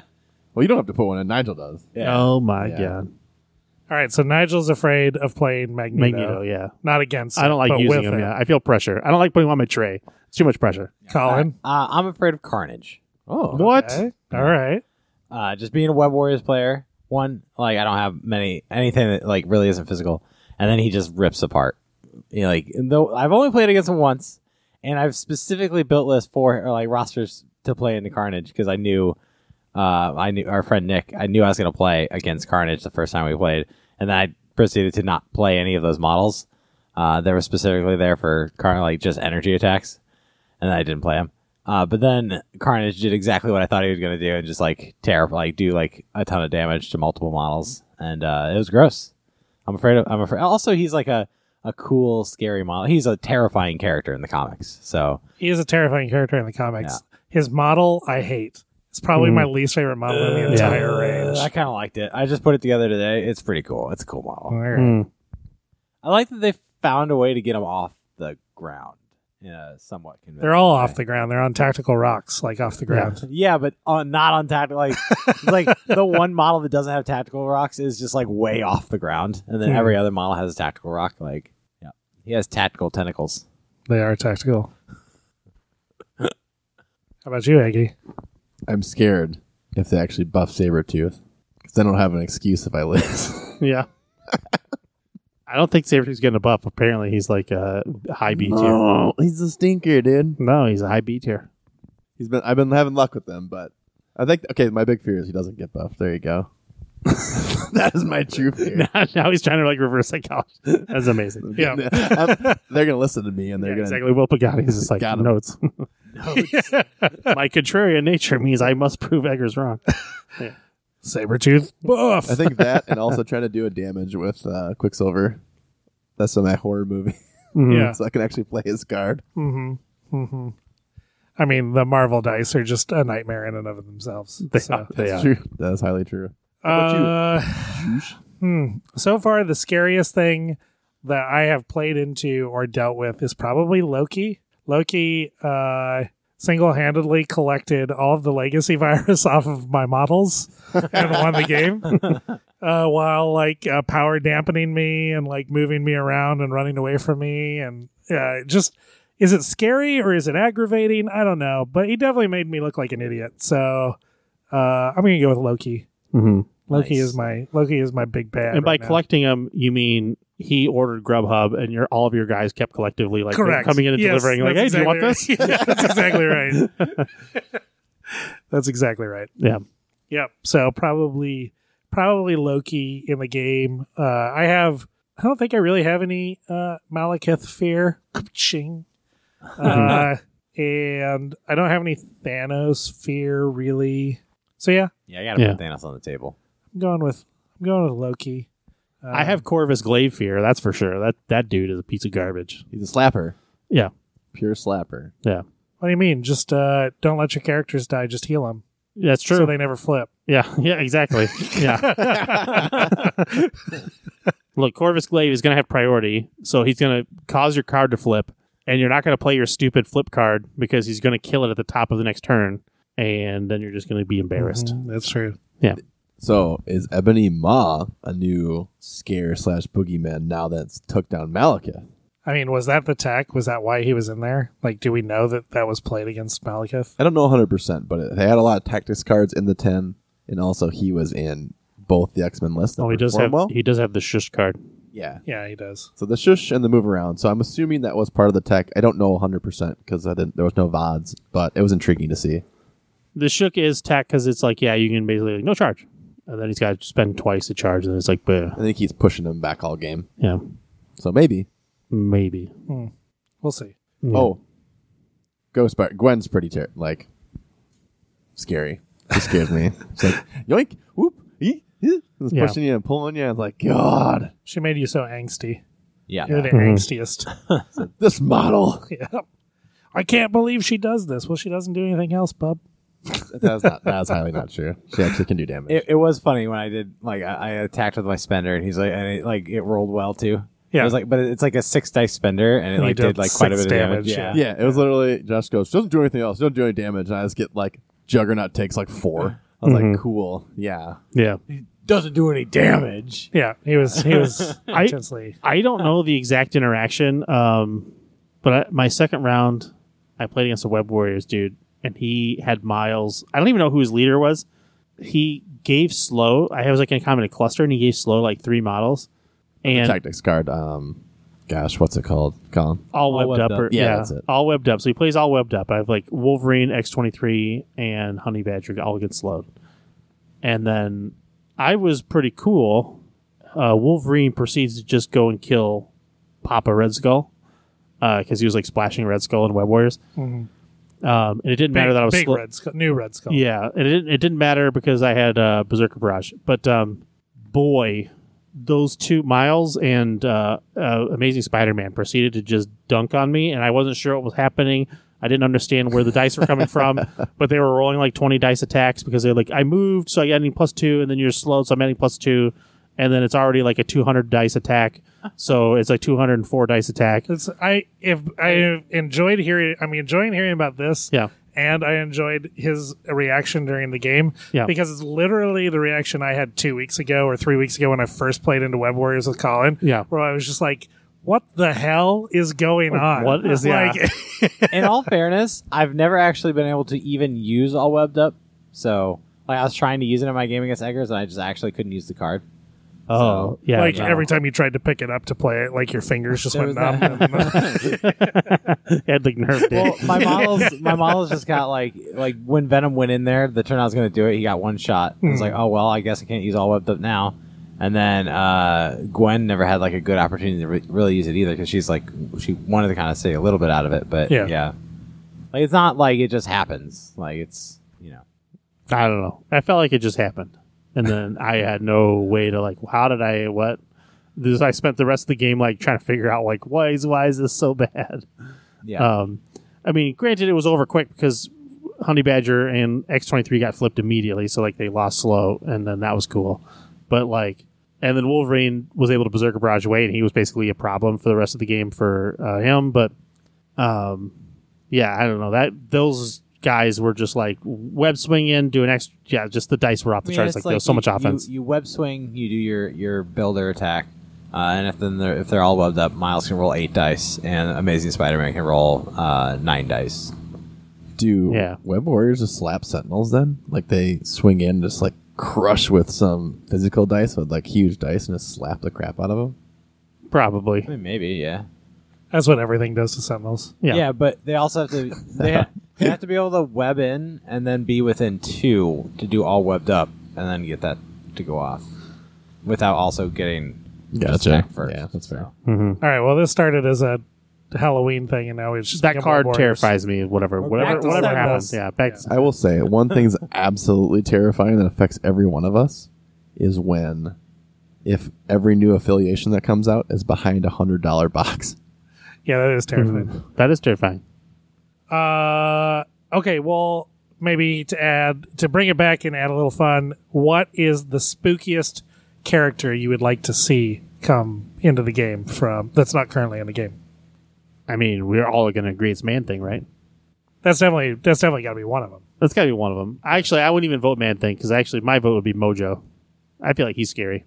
I don't know who Mojo is. He's like a yellow blobby guy.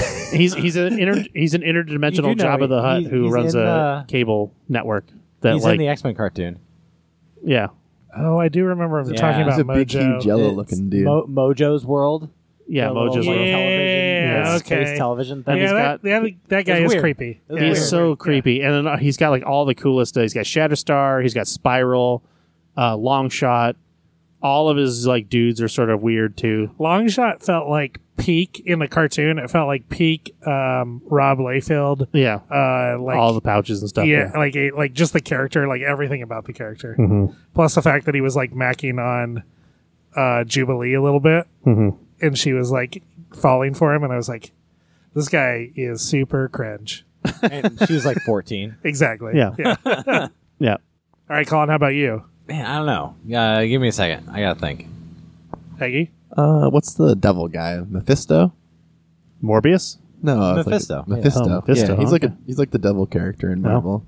Yeah. He's pretty spooky for Halloween. That just kind of came to my head for just the Halloween thing. That's pretty Yeah. spooky character in general. And I think is he the one that gave Ghost Rider his powers? Yeah, I think he is actually. Mm. Yeah. So like, there's another thing. It's like double Halloween there. Yeah. So Man Thing is the obvious after watching Werewolf by Night, Yeah. but I'm also going to say Dracula. Oh, yeah. Like Marvel's Dracula is just like that seems like the obvious Oh, is spooky that Halloween like an, character. Like Dracula is Blade's big nemesis. He like weirdly teams up with Elsa Bloodstone and like some of the vampire hunters in some series, like to kill other bad guys or Yeah. whatever. Like Dracula just like pops up a lot in their supernatural, and he's like Interesting. he's like one of the big bads in Marvel Supernatural for like I think Morbius and I think some of the Midnight Suns and like some of the vampire hunters and maybe Convocation and definitely for Blade. Like Blade's big bad is Dracula. So Okay. I didn't. just Marvel's Dracula. Get him in here. Interesting. Man, that's basically where I was going, but it was the Spider-Man. The guys that I brought up in the Spider-Man episode. I just can't remember his name right now. But he's like a interdimensional vampire Okay. that... Oh, you like brought him goes- in last episode. Yeah, I know. I don't remember his name. I don't think I said his name in the last episode because it's kind of that was the only comic I've ever read with him in it. So yeah, but yeah, that's my guy. Okay. And then also Man Thing. And then also Man Thing. All right. Well, we got our spooky out. We did.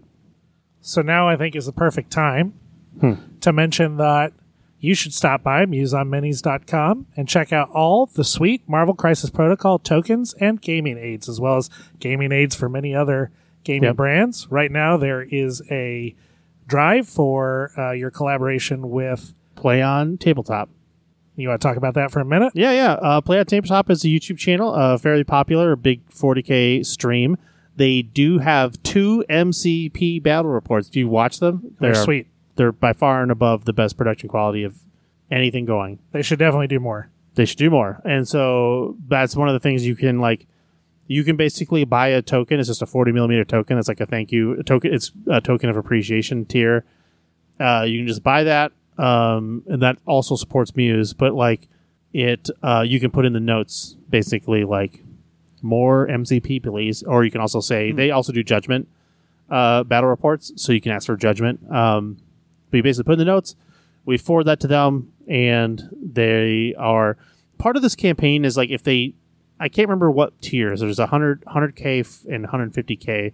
One of the tiers, they're hiring 2 full-time editors, which is because it takes about 80 hours of editing to do a full video the way they do it. Whoa, that's a lot. Yeah. And then if you watch it, because they're adding like After Effects and all this other stuff. So it's a super cool show with a lot of extra stuff, production. But I would just love to see more content. It's so mainstream, like appropriate for mainstream like consumption that, the hobby will grow if there's more exposure to games filmed the way they do it. So yeah, if you want to see other games that's not 40K, it's just a cheap, stupid thing that by. But that said, by Warfare Weekend, which is in 3 weeks, I will have the new trays for the like MCP tournament trays, which will have space for all the cards, the tokens, your dudes on top. I saw some like trays that are already out there. They're like 3D printed. They're pretty janky. They're like really tall. They're like really tall lunch boxes. They're not like magnetized. They're just sort of gravity held. And then they barely hold your 10 models on the top. Like your models are almost base to base contact on the top to just scrunch 10 models minimum.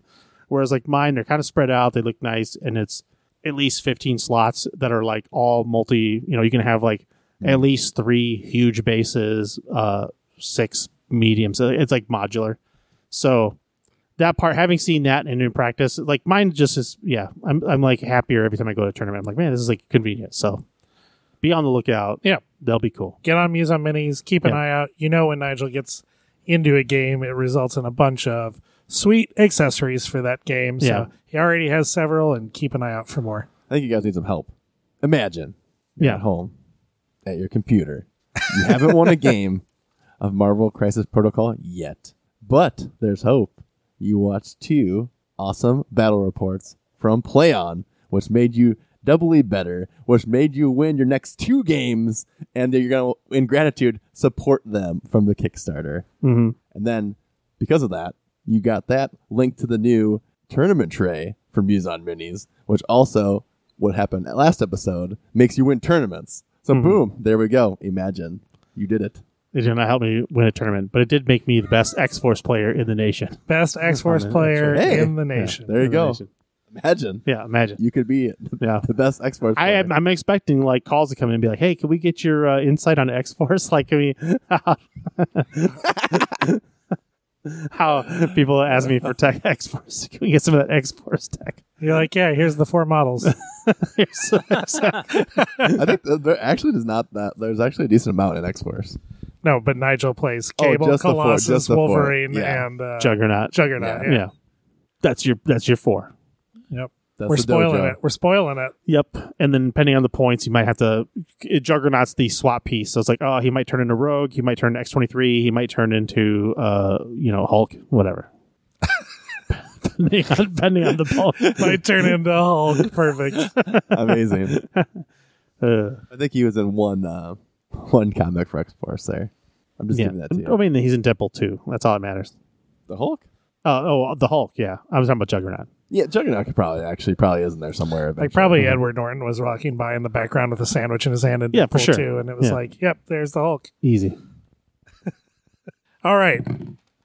We'll stick along with our Halloween theme of things that go bump in the night as we jump into Cerebro to examine Blade in our character spotlight. That's 3, bro. Yeah. I don't think it is. Well, you don't know. You never put the helmet on. That's true. All right, so Blade, I think we probably all know from Wesley Snipes movies, but Eric Brooks was actually made into a vampire in a different way in the comic books. He wasn't like, his mother wasn't bitten and then he was born. But it was still Deacon Frost who led to him to becoming a vampire. So some of the question about the hopefully upcoming Mahershala Ali Blade is will they follow the comic book storyline, or will they just revert to the movie storyline and just be like, yep, that's we're just going to stick with that. So in the comics, the Blade movies had such like a giant impact. It kind of changed Blade's aesthetic, as well as they introduced a storyline where he got like a blood transfusion from Morbius that made it so he was a daywalker. Because prior to that, Blade wasn't a daywalker. The movies actually introduced Blade being a daywalker. So that's he's Morbin time. He is Morbin time. Yeah. So yeah, Morbius, I expect to see in this game at some point. He's a pretty significant part of the Midnight Suns and Spider-Man. storyline. And apparently Spider-Man. I didn't know that, but Yeah, Well, and That's what he's from. He's a he's villain. he's a Spider-Man villain. he's but kind of he's like a He's a go-between. yeah, but he's a go-between. I was like, guy, but yeah. I wouldn't. Definitely a villain. Is like Rhino a significant part of Spider-Man's storyline, or does he just show up from time to time? You know. No, Morbius is legit like in Okay. Spider-Man. Okay. Yeah, it's a thing.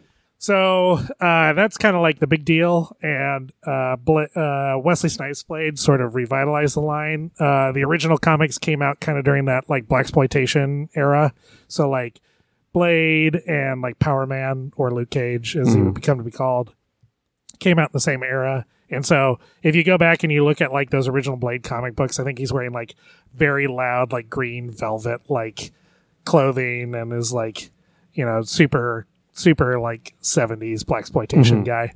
And you know, as time went along and they did different comics, he had, you know, morphed into wearing, you know, leather jacket and that kind of stuff because it was the style of at the time, like the cool thing to do. He's also always supposed to be a cool character, but Wesley Snipes definitely transformed it. Like when I was looking into it, it kind of reminded me, it's not exactly the same as Harley Quinn existing in the animated series before she was ever like a comic book character, Yeah. and then like that having such a major impact on fandom that they made her a comic book character, and now she's just like the most prevalent character in all of comics. Period. I feel like. Yeah. But, And it's worth noting, Blade predates The Matrix by like 3 years, right? it's actually 1 year. 1 year? 1 Okay. year. Um, But yeah, But Blade, I was 100% tapped into like a style, like just like the apex of whatever was going on. Like they were right in the zeitgeist of 90s culture. like the techno house music Yeah. and the all black all the time, Sunglasses at combat boots, night. and like shiny vinyl, Yeah. and leather and pleather, and Yeah. yeah, yeah, KMFDM and whatever. yeah. The Exactly. original Blade definitely got that 70s vibe. You were looking up he's his like, yeah. looks like he's like from Earth, Wind, and Fire. It's Yeah. sweet. Yeah, That's yeah. actually awesome. Yeah. Yeah. But I mean, the Blade movie, it could have easily been the Wachowskis, you know, like it was like straight out of, and I remember like several years after The Matrix came out, there was people got reversed. Like The Matrix blew people's minds so much that they thought the Blade was aping that. But you're like, wait, it actually came out like before. Came out before. yeah, it yeah. was like a little weird. Sure yeah. did. Yeah. People were confused, but it's interesting, yeah, that they nailed it so hard. Yeah. But yeah, those movies definitely had like an impact on me when I watched them at whatever I was like 18 or 19 or whatever when they came out. Yep. And so I was like definitely the right age. I don't know if I was the right demographic for Wesley Snipes. I mean, Wesley Snipes is just so cool. He was so cool. I mean, he was cool yeah. in Demolition Man. White Men Can't Jump. He was at his apex power, at the apex of his powers Yeah. at the Yeah. time. He was just like a straight bankable superstar. Like if there was any rich man that I'm okay with not paying taxes, it's yeah, Wesley for sure, Snipes. big time. Yeah. Yeah, exactly. Yep. So yeah, those movies made a big impact on me, and I think I didn't even know for years after they came out that it was like a Marvel property or like a comic property. Yeah. I was just like, this Other than the this fact that it guy's says sweet, Marvel at the very beginning. probably, but I just like it's like whatever. Like I'm sure I like saw it and like it clicked for a second, and then I was just like, that's how like impactful Yeah. Wesley Snipes' Blade was to me. It was like it didn't matter like anything. It was just Wesley Snipes being sweet, and so yeah, like the you know, the action sequences, him doing like all his own action, insisting that he do all his own action Yeah. sequences, and That's dope. yeah, it was- I will. It's just it's anecdotal nonsense. But when Blade came out and we were talking about like, yeah, none of us knew because like none of us did. Like I didn't know. Like, and I was into comics. I was like into X-Men stuff. But I had two African American. I grew up in like Midwest suburbs, and I had two African American friends. One is named Gus, and one is named Eric. And they both entirely informed. As the movie came out, they informed like this dude's like a huge like. They were so into his comics, right? yeah, And it like you think about it, and you're like today, there's always like a backlash every time when the Eternals came out or when new Lord of the Rings. Like, does inclusion matter? right. And it's like, Representation. yeah, It's like representation. it's so big, It's so big, like 100%. 2 out of 2 like people, it was their favorite person, Right.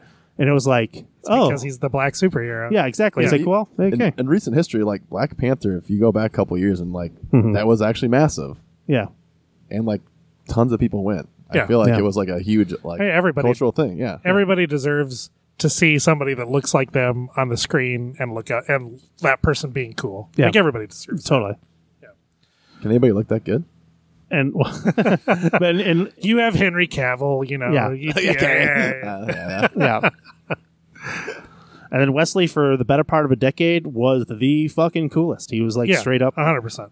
dominated the superhero like franchise scene. You know, like it was just the only person that was relevant. Like basically, And I'm definitely not going to say those movies are like they're not good movies. They're not. No. But they're super entertaining movies. Yeah.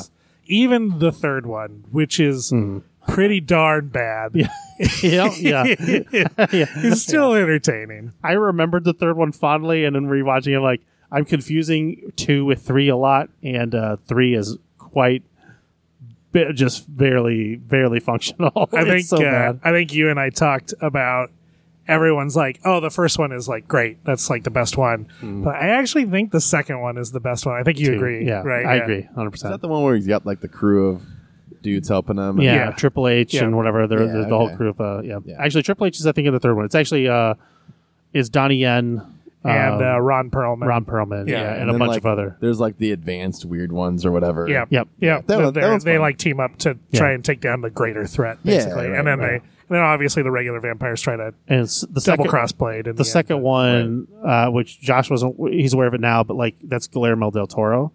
I Oh, yeah, I what, he not- did? Yeah, he yeah. did that one? That was he did that one, which is why you're like, oh, this was pretty good. But again, he has regrets about parts of it. Like when you watch the commentary, he's like, I don't know what I was thinking in the scene. Like he's 100% like confused. It was the 90s though, yeah, you know? it's exactly. There's Was it the 90s or was it like, I think it's early 2000s? That would have been early 2000s. yeah. Yeah. But yeah, like you can once you know it's Guillermo del Toro and you go back and you like kind of watch it and the way the vampires like look the super bad vampires where their mouths open up or whatever like and it's like totally a Yeah. Guillermo del Toro Yep. like monster creation 100%. Yep. So I thought that was sick. That was like a cool aspect Yeah. of it when I watched it. I was Yeah. younger.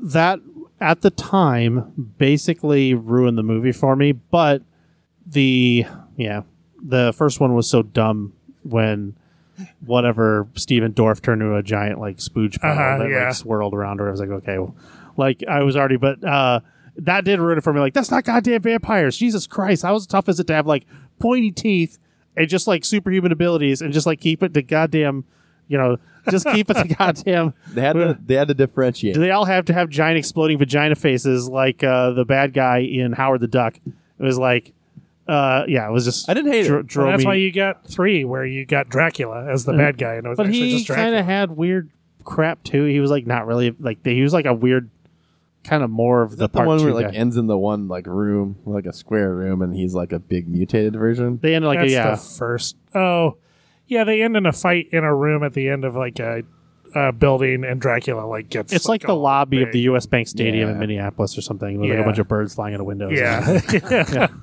It was a big atrium-looking building.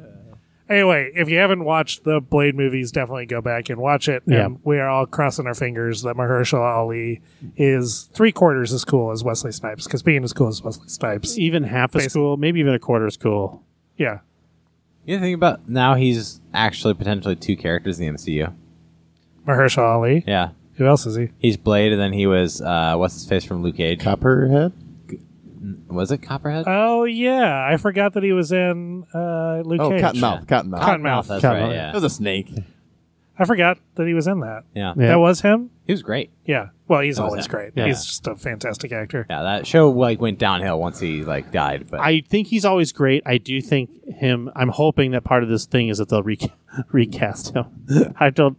You're not into Mahershala Ali as Blade? Not as Blade, no. I think he's Oh. awesome. I'd love to if they just did like a True Detective, like 10 seasons of True Detective with him as like, I'd just fucking sign me up. I think he's gonna kill it. I think He he's is gonna eat your gonna words. be not nearly as cool. Can you imagine Mahershala Ali doing like the catching the shades and putting them on and like telling people they It won't ice be. skate a It pill? won't be the same. It's I not mean, gonna be the exact- same. It won't even be Wesley close. Snipes had like that arrogance that was so Yeah, it was good so for fucking it. cool. Like they can't. they have to bring Wesley Snipes back. Like, that's the only way to do that. Like, yeah, the only other person is like Michael B. Jordan would be like the closest approximation because you have to have like a touch of Muhammad Ali in there, like that personality to bring like the Blade that like we know from the cinema. You need like a little bit of cockiness. Yeah, you have to have it. Yeah, I don't know, but I Mahershala, think he can 100% pull that off. I think Mahershala Ali is going to be like brooding and quiet and serious, and it's going to be like he's like going to give you this Hilary Swank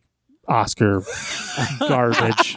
I think he's a really good actor. Yeah. He's just like, no, he couldn't be that cool. Yeah, I think he's going to be brooding and quiet in all the places that Wesley Snipes was brooding and quiet, and then he's going to be like slightly unhinged and fun when he's like cutting people up. Yeah, we'll see. I think he's too serious. It'd be like we got to wait like over a year now because they just for the love of yeah they can't. So yeah, hopefully they get Guillermo del Toro to do it. Yeah, but that'd be cool. That would be cool. I was reading the stories on why it's delayed, and I was like, no. I was like covering my. I'm like, I'm not. He was demanding rewrites because he didn't want to do stunts, or he was disagreeing with stunts and stuff. And I'm like, this could be good or be bad, but it's probably bad. I can't. You can't not want to do stunts in a Blade movie. You have to do all the stunts. Yeah, that's what Wesley. But what's the rewrite? Is he going full Tom Cruise? Like that's what I'm gonna say. Hey, you can't have a stunt man hanging off this jet. It's got to be me. And they're just like, holy crap, we can't insure you for $6 trillion. I hope that is what he's doing. That's what he's exactly. He's just going full Tom Cruise and demanding. Yeah, that'd be awesome. Tom Cruise learned it from watching Wesley Snipes. That's true. Yeah. I think he learned it from watching Once Upon a Time in Hollywood. He was just like, oh, yeah, this is how I'm supposed to make movies. All right. Well, that's the background of Blade / the movies. Yeah, really, it's just a movie. So let's go ahead and talk about the character in the game. So he's got a pretty solid stat line for a 4-threat character. He's got 6 health on both sides for 12 total health. He has 4/3/4 defense. So excellent. Size 2, move medium. He has 3 sets of attacks. He has a range 2, 5 dice mystic builder with bleed and pierce. That's an excellent builder. The bleed is automatic. The pierce is a wild trigger. So, and obviously just having a 5 dice mystic attack is Wolverine cool. Only mystic instead of physical. Yeah, basically. Yep. He has a range 4 dice physical. I'm going to use the word gainer. I don't know if that's normal or if it's just Infamous that uses that. No, gainer is basically it's like codified. Basically, yeah.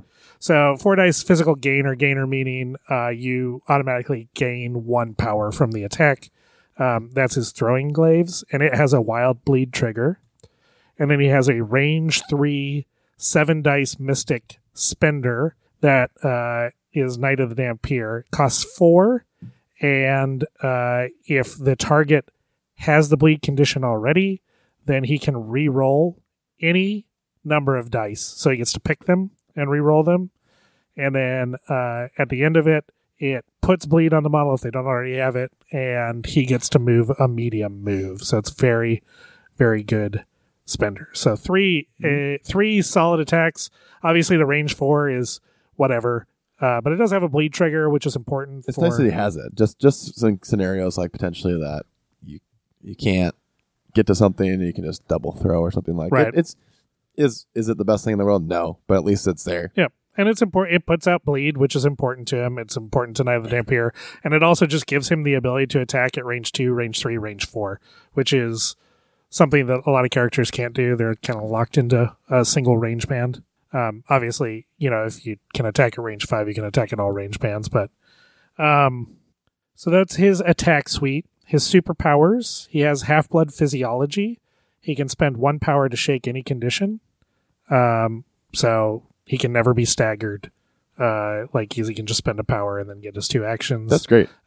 Which is the immediate, obvious great thing. But yeah, just the fact that you never have to take an action off to get rid of a shock that's reducing your dice or an incinerate that's making him more vulnerable to attacks. Mm-hmm. It just increases his survivability and his ability to get in and do things. He has supernatural senses that allows him to reroll any number of physical or mystic defense die for 2 power.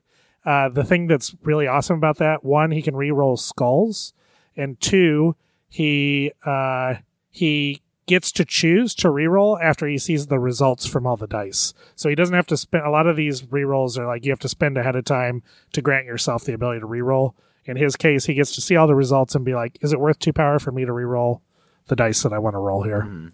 And then his final supernatural power is his vampiric immortality. And there he gains 1 power and he heals 1 damage for every model with the bleed condition within 2 of him at the end of his turn. So it's a way for him to power up and heal. Like it's a variation of like the healing factor models. In other words, you want to play Sentinels against him? Just to... yeah, he definitely does not like the fact that Sentinels do not bleed. They should for sure. bleed oil. They should. He would have been putting a lot of bleed tokens out in that game. So yeah, I think we can talk about his leadership here in a second, but overall he comes together in a way that I think is very much like a 4-threat model. Like he's got good defensive stats, he's got great attacks at that power level, at a variety of ranges, and then all of his powers are geared towards making him survive longer, making him more efficient, and yeah. So I don't know if you guys have anything to add. Yeah, I think he's very solid. I think there's been, I don't know, the general consensus is kind of like down on him a little bit. Is that true? That the general consensus is not like the best? It's like Blade is good, but there are better 4-point models, basically, I think is the general consensus. Sure. I mean, I think as a leader is fantastic. But overall, I do like his defensive tech. Like, the rerolls is very, very nice on that. And actually, the skulls kind of go a long way because it's a big difference where it's like sometimes you get the rerolls and you're like, well, I'm not rerolling like 2 of these 3 or like 3 of these 4, and it feels super bad. So having that ability goes a long way. I do think the versatile attacks is super awesome, and having the rerolls on his spender is massive. Just having rerolls on a model can make it so much more consistent that I like it. Like, well, I mean, one of the things I really like about him is that all the abilities he has, they're kind of like the best possible version of it, right? Like the rerolls on Knight of the Dampier, the spender, are you pick the dice and you reroll. His defensive rerolls are at the end of rolling, when you see the results, you spend 2, and now if you want to, now you can spend 2 and reroll dice. You don't have to commit to it. Like it's always like the best possible way for it to be worded in his favor. Which I think is a strong point. It makes him not necessarily easy to play because there are definitely some downsides that we'll get to about him, but they help a lot in making the optimal decisions and the optimal plays with him. But additionally, like to talk about his builder as well, is to get an auto bleed on the attack is phenomenal because most models have to get a wild. Right. Yep. So like that's also just like the best case scenario, and usually it's like a mystic defense, and not a lot of models have the best mystic defense, so it's kind of like a niche thing as well that can be super useful. And it's auto bleed, not even dependent on dealing a damage. It just hit, you make the attack, it's bleeding, which is nice because it means that assuming he doesn't die, he's going to get. Well, he's not going to die during his activation, so you're going to trigger his vampiric immortality by attacking with his builder. He's not immune to bleed. He could die during his activation. Also, Black Widow counterattacking, maybe, a little Hawkeye. All right, fair enough. Good point. Sabretooth, Venom. Yeah, ooh. There are definitely ways. Yeah. You guys want to talk anything else about that set of powers in a stat line, or should we move on to the leadership? Leadership, yeah. So the leadership is definitely, I think, one of the most attractive reasons to play him. Obviously, you're playing Midnight Suns there. But his leadership is Bump in the Night, and it's every model can spend a power during their turn to place within 1. And that doesn't sound like it's that big, but it's plenty big. It just generally increases the efficiency of your models. It helps you move into your range bands, move out of your opponent's range bands, move into one of scenario objectives. It just, on any given turn, you're going to have 2 or 3 different places that you can use it often, and it will make an impact on what you are physically capable of doing with your models. What if this ability was called Ice Skate Uphill? It should be called Ice Skate That would be Downhill pretty badass. Well, because no. it's an advantage to you. If it was downhill, they would go like range 2. Because Oh, I see. uphill, they're going Range 1. one. Yeah. They screwed up then, really, is what exactly. you're saying. Yeah. I am disappointed that he doesn't have any ice skate references Yeah, on his card. yeah, or like a tactics card. Yeah, Yeah. Yep. Yeah. You hear that, Pagani? Print a Blade Yeah, holy specific crap. tactics card. Oh, he's 0? about ice skating. Does he not have any tactics cards? Oh, he's got tactics cards. Oh, they're just stinkers. Blade No, Blade there's- doesn't have a character specific tactic card. Gotcha. Oh, Well, it's us, right? what's that stupid one they all attack? That's a Midnight Suns. It's Siege of Darkness. It's just Oh, Midnight Suns. Siege of Darkness is annoying. It's a good card. It's a very good card. So I think Ian, I think something that stuck with me listening to Across the Bifrost and Pat talk is he's like, Blade's a guy, he doesn't really have a plan. He just has a set of stats and some attacks, and it's not like really a plan. Mm-hmm. And I don't think that that's valid, but I'm kind of curious what you guys think about that. So, first of all, I want to touch back on the leadership ability. Yeah. Every time I've seen you play it, it's been hyper relevant in the game. Like, the ability is phenomenal, and I don't think it gets enough credit for being as good as it actually is. I think it's phenomenally good. Yeah. Like, objective play, like, moving out of people's ranges is super important. That kind of reduces, like, action economy as well.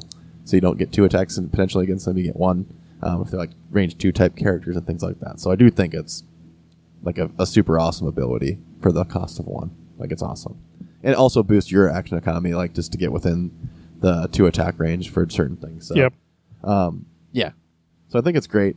I think he's solid. I think he does have a plan as well. Like, I just don't think, I think Midnight Suns have kind of been, like, just kicked in terms of, like, an affiliation. And I don't think they've been really, like, I don't know. I mean, I'm relatively new to the game.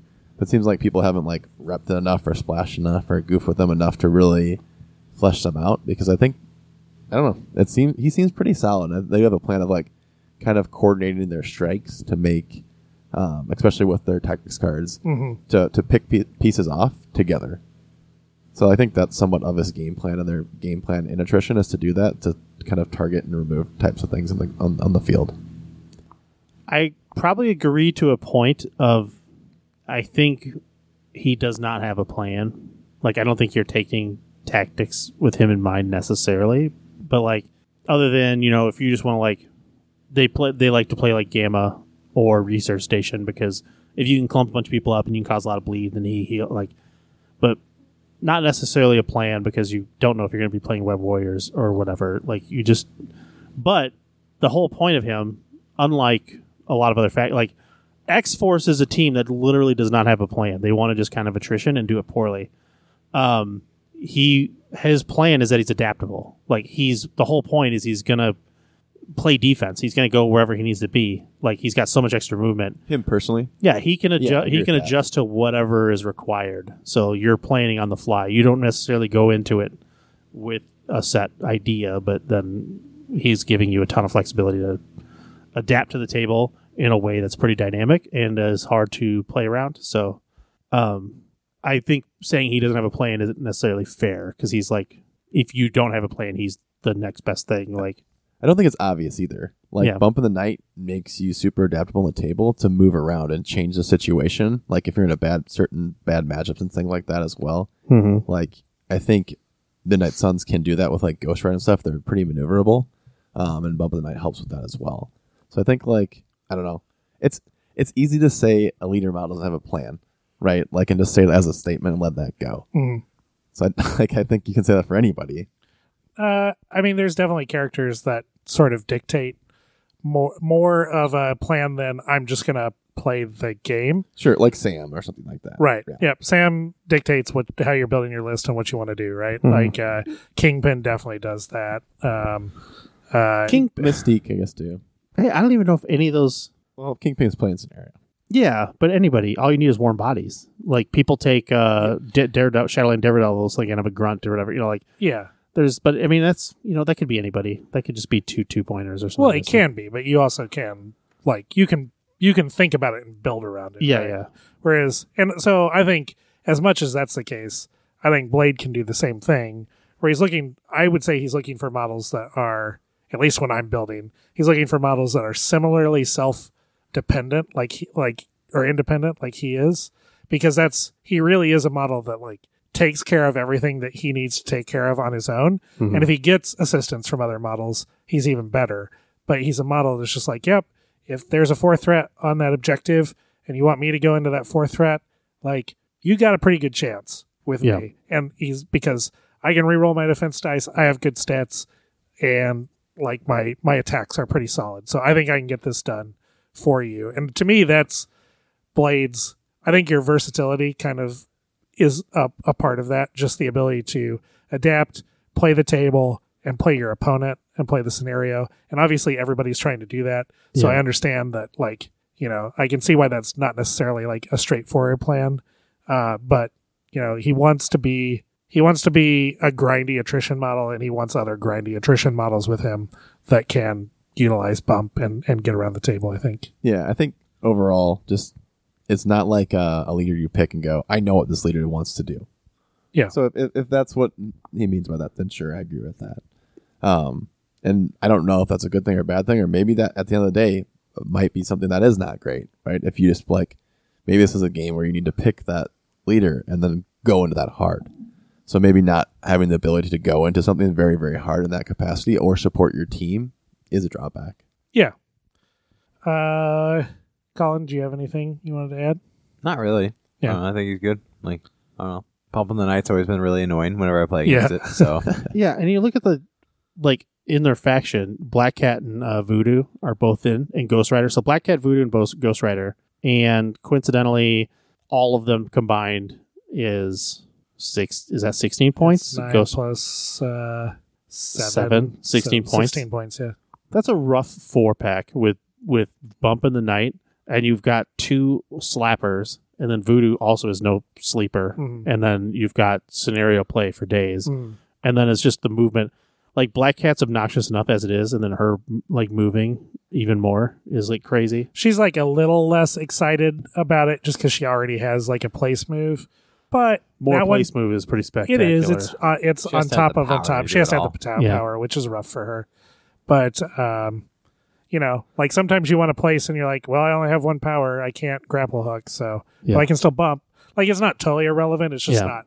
It's not adding as much to her as to like a character that can't do a place. But then you stack in Voodoo and Rider, a 55 and a 60 or whatever. I mean, Ryder is absolutely gross with his leadership. Like, he goes so far on the table, and like, you're playing a list that's just getting into a lot of like fist fights anyway. So Ghost Rider generates power freely because of his ability. Like, anytime your allied models get attacked, he gets power. So Ghost Rider is absolutely gross with Blade. Like, they work.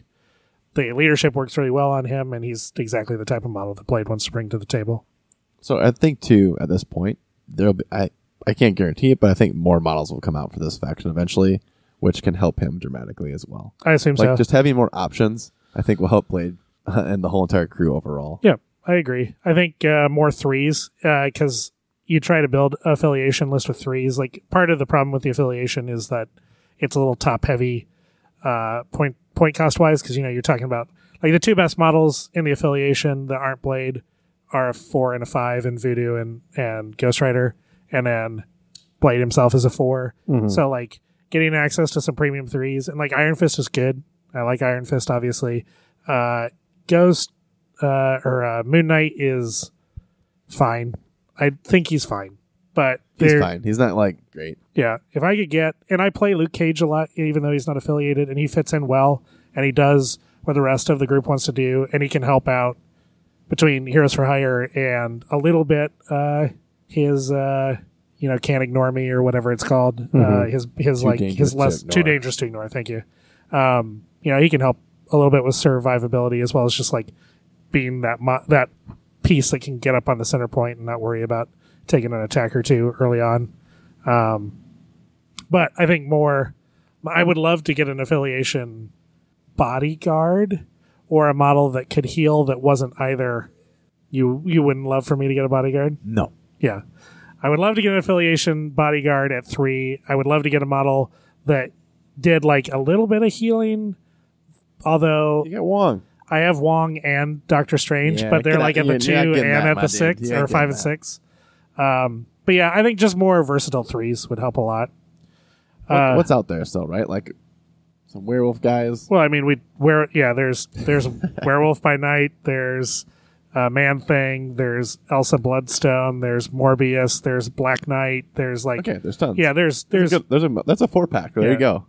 and they definitely could release some like different Ghost Riders at some point too. I don't know if they will or not, but I don't get Ghost Rider on either a car. or a horse. I want a Or horse. I want the horse. No, I want the car. Just a full-on car. Yeah, just a full-on car on the table. Yeah. As That long as would I be can pretty throw. cool. As long as I can throw it, Just completely supplants Malakith. This is like, yeah. just gets hit by a car. Yeah. That'd be amazing. What if the car is just like on a regular size, like Hulk size base, and then he's just like doing a wheelie with like a Dodge Charger? Or he's like using it like a skateboard. Yeah. Yeah. Just You guys arms are out. convincing me that the horse will be the option. So back to Blade. He does have, he's got like a lot of great stuff that we've talked about going on for him. He does have some weaknesses. So supernatural senses is only for physical and mystic attacks, and his low defense is on energy. So, Colin is keyed in on that very quickly in our games, and he routinely takes energy models to specifically hunt Blade. Yep. And it does make Blade's life a little miserable. It's not terrible. He has 6 health. It is still 3 defense, and he has healing if he can make it Till I set to the that end of his boy on activation. fire. Yep, but he can shake that. Only during his activation. That's true. Yeah. That's yeah. That's definitely true. So, yeah, energy is. It's not like I always hesitate to say it's a weakness because his energy is not like weaker. Defense I is not just saw. necessarily I'm sorry, weaker. I have to interrupt.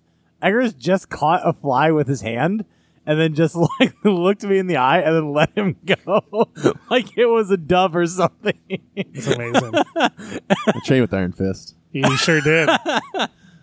Okay, continue. I hesitate to say it's a weakness just because, a lot of other characters are just like, yep, I have 3 energy and like 6 health. So like, do we say those characters are weak to energy? I think it's more that he's so strong against the other attacks that it's I think the issue is being a 4 cost, and you want like to be reliably tanky. So like you usually have like like Rogue's a great example. Just having that base DR. Yeah. You're like, oh cool, I have DR plus XL, so it's reliable. So when something's like can threaten you, Yeah. and you don't have that defense tech, you're like, this is a real feels Yeah. bad. No, it's definitely a weakness of his. So energy in general is something that concerns me. It's part of the reason I want an infection bodyguard, somebody that could follow him around and do something relevant when they weren't bodyguarding against energy attacks would be nice. I've thought about taking Colossus? Okoye, because just having that 2-point bodyguard. But every time I look at Okoye and I'm like, ugh, a 4 health bodyguard, that just seems so bad. She takes 1 shot, like many bodyguards. Yeah, that's fair. She has 2 too. Yeah, no, I get it. So maybe I just need to try playing Okoye with him and see if that helps. You could but try Honey Badger. She's not a bodyguard. Nope, she's a taunter. She's too, whatever to Well, ignore. so I have Luke Cage with that, but a lot of times the energy attacks are coming from range 4. Yeah. And so to be like within range 2 of the thing that's making the energy attack is rough. She's also an ankle biter, She is. which makes Blade slap harder. That's true. Yeah, she might not be bad to give a try. But her cute thing is if she does taunt and then she plays exceptional healing, and it's like, lols. Because then they're just going to have to deal You with have her 3. again. Yeah. Yeah. Yeah. So that's one of his big drawbacks. And I think the second, I found at least that he's a little power starved a lot of the time. Even though he has these attacks at all the ranges, the Knight of the Dampier being 4 cost actually requires some effort to get to.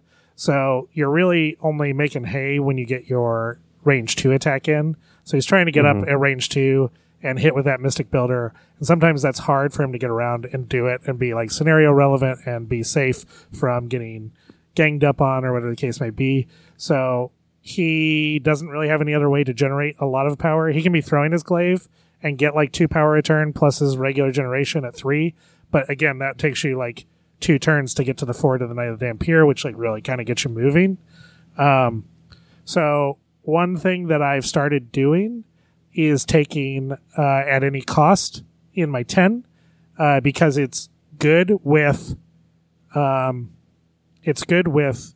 Fist because I can use it to trigger a second Iron Fist attack in games quite a bit because I will often get one before he gets dazed. Often, not always. Or I'll get one immediately after he gets dazed and he lives another turn, and then maybe I can build some power off of a Chi Strike and then get like the last 2 to 3 that I need by just trading my life for it and getting another Iron Fist. And if he goes down after that, then it's whatever, but I got 2 Iron Fists off. Yeah. So I've been using it in part because of him, but it's nice with Blade 2 because it means that Blade only needs 1 power to get Knight of the Damnfear as long as he has 3 health to spend. And Knight of the Damnfear getting a decent chunk of damage off, but also just getting him that medium move to get like up again. So if he at range 3, Knight of the Damnfear, medium move, make a Mystic Builder, like put bleed on 2 models because of it, heal 2, gain 2 power. Like now he's like kind of in the money. So that's something I've been trying lately, and I haven't had enough games with it yet to like have a consensus, but that's a card I've been reaching for. Yeah, I think it'd be good. Like that's I think kind of one of his weaknesses / strengths is if he gets his builder up, it's phenomenal. Like and on a model with bleed. That's like a very important thing. So like you're somewhat like committing, like if you don't have other models in the list that are giving out bleed, you're somewhat committing to the model you already attacked. Yep. So that's definitely something in list building I've been looking at is more models with bleed. It's part of the reason for Winter Soldier, Wolverine. As well as Winter Soldier being good. Mm-hmm. Could take Wolverine for sure. Sabretooth. I'm trying to think who I was looking at. 23 and Honey Badger. I was looking at somebody just recently. Now, I mean, Kraven the Hunter is somebody I've thought about because he does. Yeah. He bleeds as well as he gets a benefit if he was like placed earlier in the turn. So if he bumps, he actually has like a rule that like interacts well with bump. Oh, weird. I can't remember what it is. I have to go back to the card. But he's somebody I was thinking about. And then he's a great 3 too. You need more 3s. Yeah. I think Kraven the Hunter is I'm probably going to pick him up. Oh, it's Venom, of course. Venom I've been thinking about picking up for Midnight Suns as well because, hey, there's another Heroes for Hire type bodyguard situation with his card, and he's just good, and he has bleed. So, he's super survivable. Yeah. So to me, everything that Venom does fit in with what Blade's trying to do. So I may break my not everything's painted before I buy a model just to get Venom. I actually looked at Mayhem when I was there earlier this week to see if they had it. Leave that alone. I get that. I'm going to get it before you do. Good luck. I work from home. Damn. You got me. You can go whenever I want. Mm-hmm. He'll call Arduro and have a whole tag. No, that's fair. Then you'd be so there's like a 50% chance it'll actually work, but yeah. Right. I might show up, yeah. I'll show up and the box will be crushed at the bottom of a cabinet somewhere with a whole tag on it that just says guy that called. I'll just say I'm Josh and they'll be like, okay, exactly. Yeah, 100%. That's more 100%, the issue. Yeah. I don't know that I have anything else to talk about old Eric Brooks, but yeah, he's pretty cool. But yeah, every time I played him, except for with you, but when I play him in tournaments, they take Moon Knight a lot, and I don't know why. I'm starting to wonder, like, what is with Moon Knight? He's just not that good. So he's a rapid fire model. I think he's a 3-threat rapid fire model that's affiliation. Mm-hmm. I think that's why people take him. Also, he's like, there's not like a huge list of 3-threat models in affiliation, so he kind of like default almost makes your 10. But there's nothing horrible about Moon Knight. He's not like trash tier. He's not like bad, but he's not exciting. I think you can do better. I just don't like the inconsistency with him. Like, not knowing what you're going to get with him every single turn. Like, yeah, it's kind of neat and cool, but it's also annoying. I think the most aggravating is when you have this plan for Moon Knight on your turn where you're like, basically, most of these are good. The only thing I don't want is the 2 damage, because what I'm going to do is like move over here and like grab this, and then I'm going to move over here. I'm going to like double move this turn or whatever. I think vice versa too. Like sometimes you're like in the mode, you're like, I'm here, I want to do damage, give me the 2 dice, and then you get the move, and you're like, well, that's still good because you can double attack and move back or whatever. But yeah, but double attacking with 2 extra dice is you only get is it one attack? Gotcha, it's the next attack he makes. Okay. So his like multiple personalities. I initially was like pretty turned off by the randomness, but it actually only occasionally like matters. A lot of the time you're just like, and I mean the worst case scenario is I don't really feel like you're paying any amount of threat for that ability. Like if you look at the rest of his card, you're just like, yep, that looks like a 3-threat model. Yeah. Oh, and then he has this tacked on. And sometimes he's like nutso when you roll right, and the other times you're just like, whatever. That ability just didn't really do much this turn. That's okay. Yeah, 4 dicers are always question marks. But he has a 4 dice rapid fire guy though as well. Yeah, he's a 4 dice rapid fire guy. Yeah, and his other one has rerolls, which is yeah. His attacks are he's a solid model. I don't have any like angst about Moon Knight where I'm like, man, why is this garbage model in my faction? Like it doesn't bother me to put him on the table. But I do think there could be something better to play than Moon Knight. Sure. So yeah. Anyway, I think that's probably it for That wraps it up for Spoopy Halloween Spoopy episode. Blade. Yeah, Spoopy Blade. Hopefully you survived. Okay. We have one more short little topic. If Nigel wants to go into a little recap we'll of his... do super quick. I won't even necessarily go round and round, but we played Second Wind. It was amazing. Vince Kirchhoff hosted a cool event, or the Size 3 Taco Truck boys. Yeah, it was super cool. Lots of Malakiths, lots of Web Warriors randomly. I went 1-5. I played my first round, though, into Vince's Shield. Probably my best performance of the day, minus a few things. And then it went downhill from there after that. Once I was in the O bracket, I didn't care. So I was like goofing pretty hard. But it was very fun. It was very fun. And again, this is a game that you enjoy losing a lot. You have to understand that, like, when you are learning what a team does, you're already not going to win. Like, if you aren't prepared for Web Warriors and you're figuring out what they do, yeah, it's just scratch that one as an L and move on, and then you'll play better next time.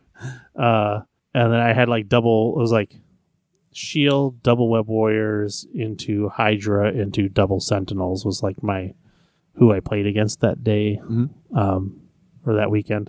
But very fun. Highly recommend it. Next year around the same time as it gets to October, get ready to travel down to Chicago for a big old 64 person at the brewery MCP event. Yeah, we'll all go next time. Malakith really casted a pall over the event. People were like melty and baby nuts about it. Oh, really? Like people were like actively saying it at the event? Yeah. Wow. And people like it, 2 weeks ago when I applied to go, there was a 5-person waiting list. I was like 5th deep on the waiting list. And then there was 10 people open. There was 10 open slots when I got there. So like 15 people canceled in the last 2 weeks.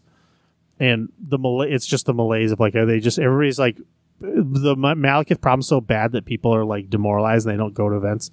Like they're just canceling and like finding other things to do, which is like sort of stupid. And it also maybe plays into this ominous thing where if like he's getting nerfed or there's a big announcement, then they don't want to necessarily play in a high level event if they think like, oh, the game's going to be different a month, so whatever.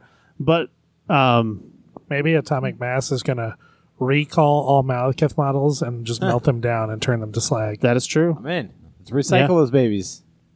I think my big point would be just as a person who doesn't play Malakith, I own him and painted him, but I have no intention of like playing him other than to like if we want to play against Malakith, then somebody can use him, whatever. Stop being a baby. It's just like I'm just so tired of hearing about him, and I'm so tired of hearing about him. And like I played against. Mentioned him like 100 times in this one podcast. Yeah, but I don't think any of us have ever been like, "Oh boy, he needs to be nerfed," or "Oh boy, I'm so tired of seeing Malakith." I played against him. We're too new to. Yeah, but I mean, I played against him in like 3 of my tournament games. I didn't play against him at all. He was on some trays, but they didn't need to. It's like, oh, X-Force, I'll just play. I'll just play whatever. It's like, whoo. But like, it's a model. Just fucking play against it, you dipshits. Here's the thing with Malakith is like, he's obvious and he's stupid. It's very much like this is like the big takeaway of the event is there's 2 types of MCP players. there's CDH players, and then there's just the standard casuals. And casuals can be sweaty. They can have like their 8 strength decks, or whatever. Like we like to rule 0.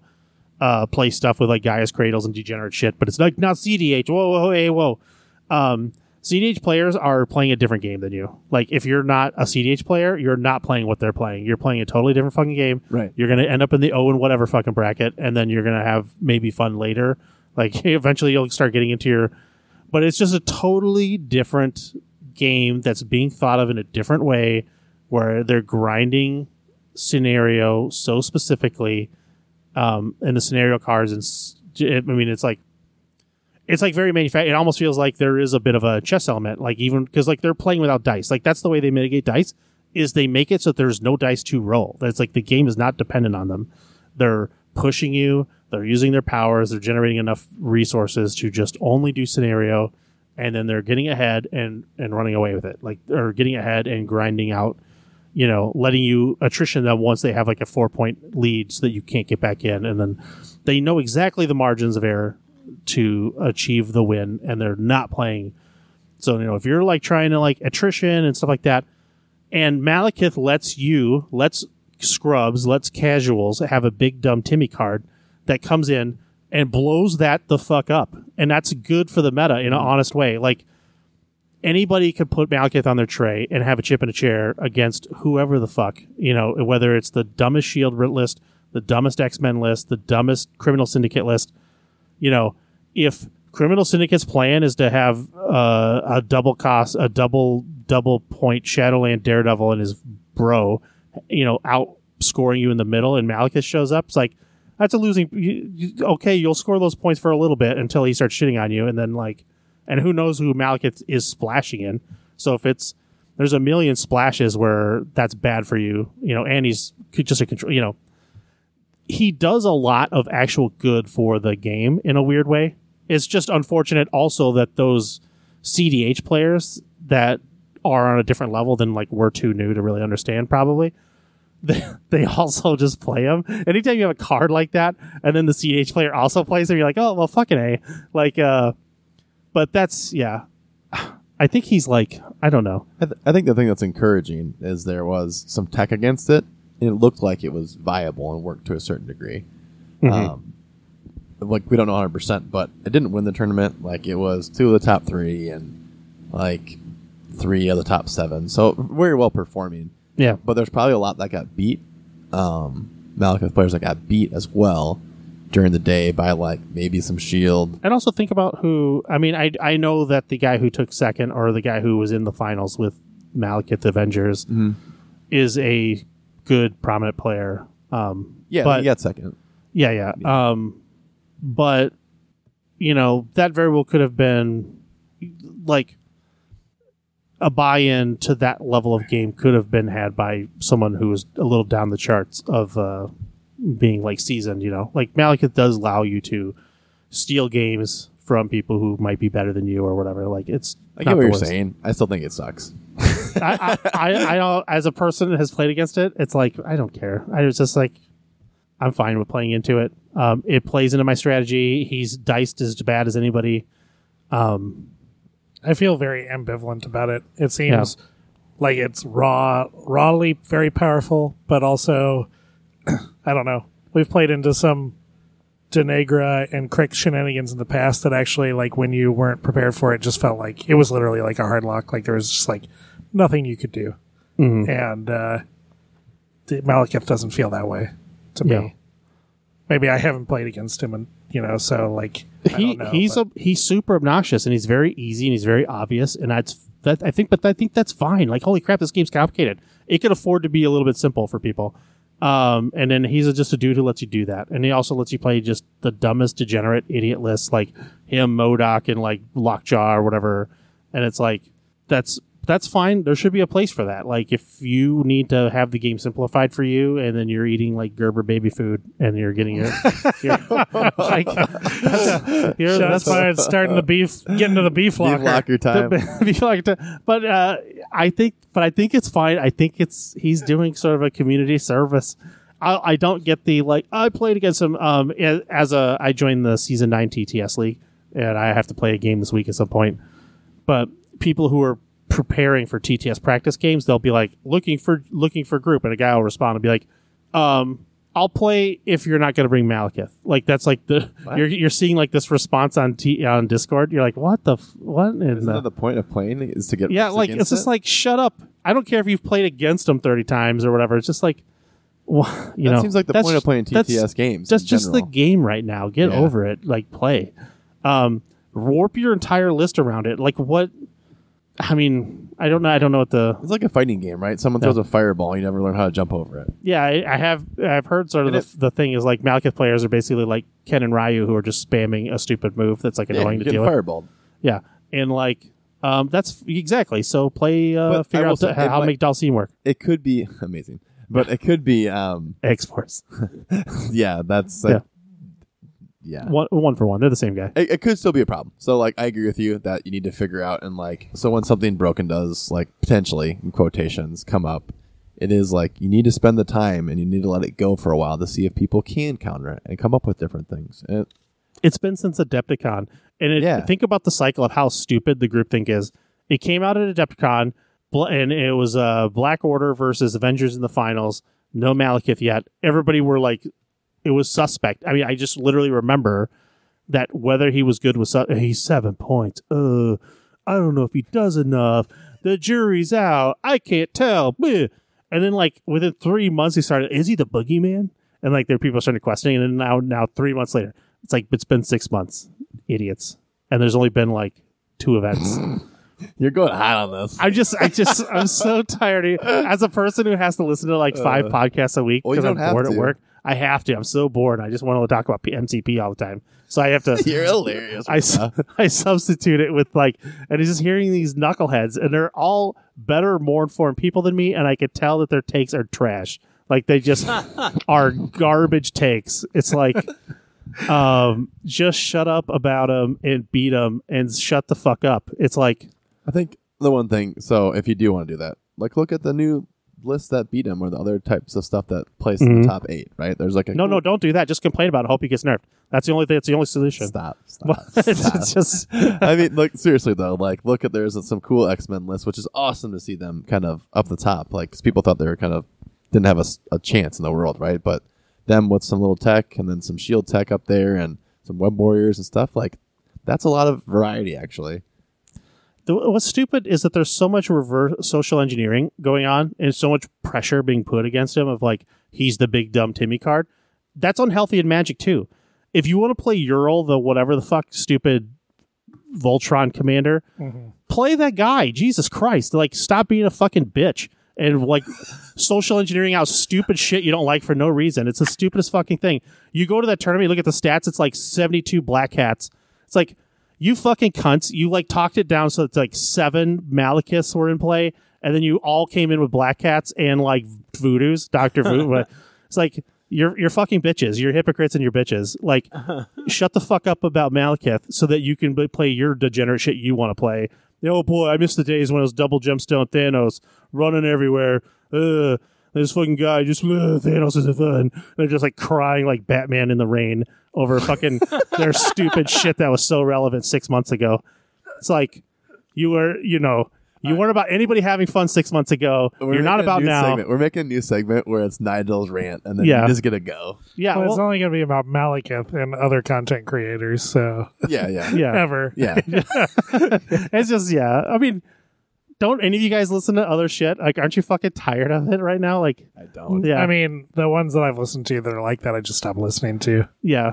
I'm getting it in weird places though. I'm getting it like, I get them in all of it. Like all the content creators, they're all talking about Malakith all the time. Well, so are we. Like we're of course, we're doing it right now. Yeah, well, you can't help it. But at least I want the goddamn jar. I agree. I agree. We need it. Yeah. We're just getting it all out now. And we're not going to do it ever again. But who would have thought that like a table of 4 people who don't play him would have at least one person standing for him as hard, because nobody's.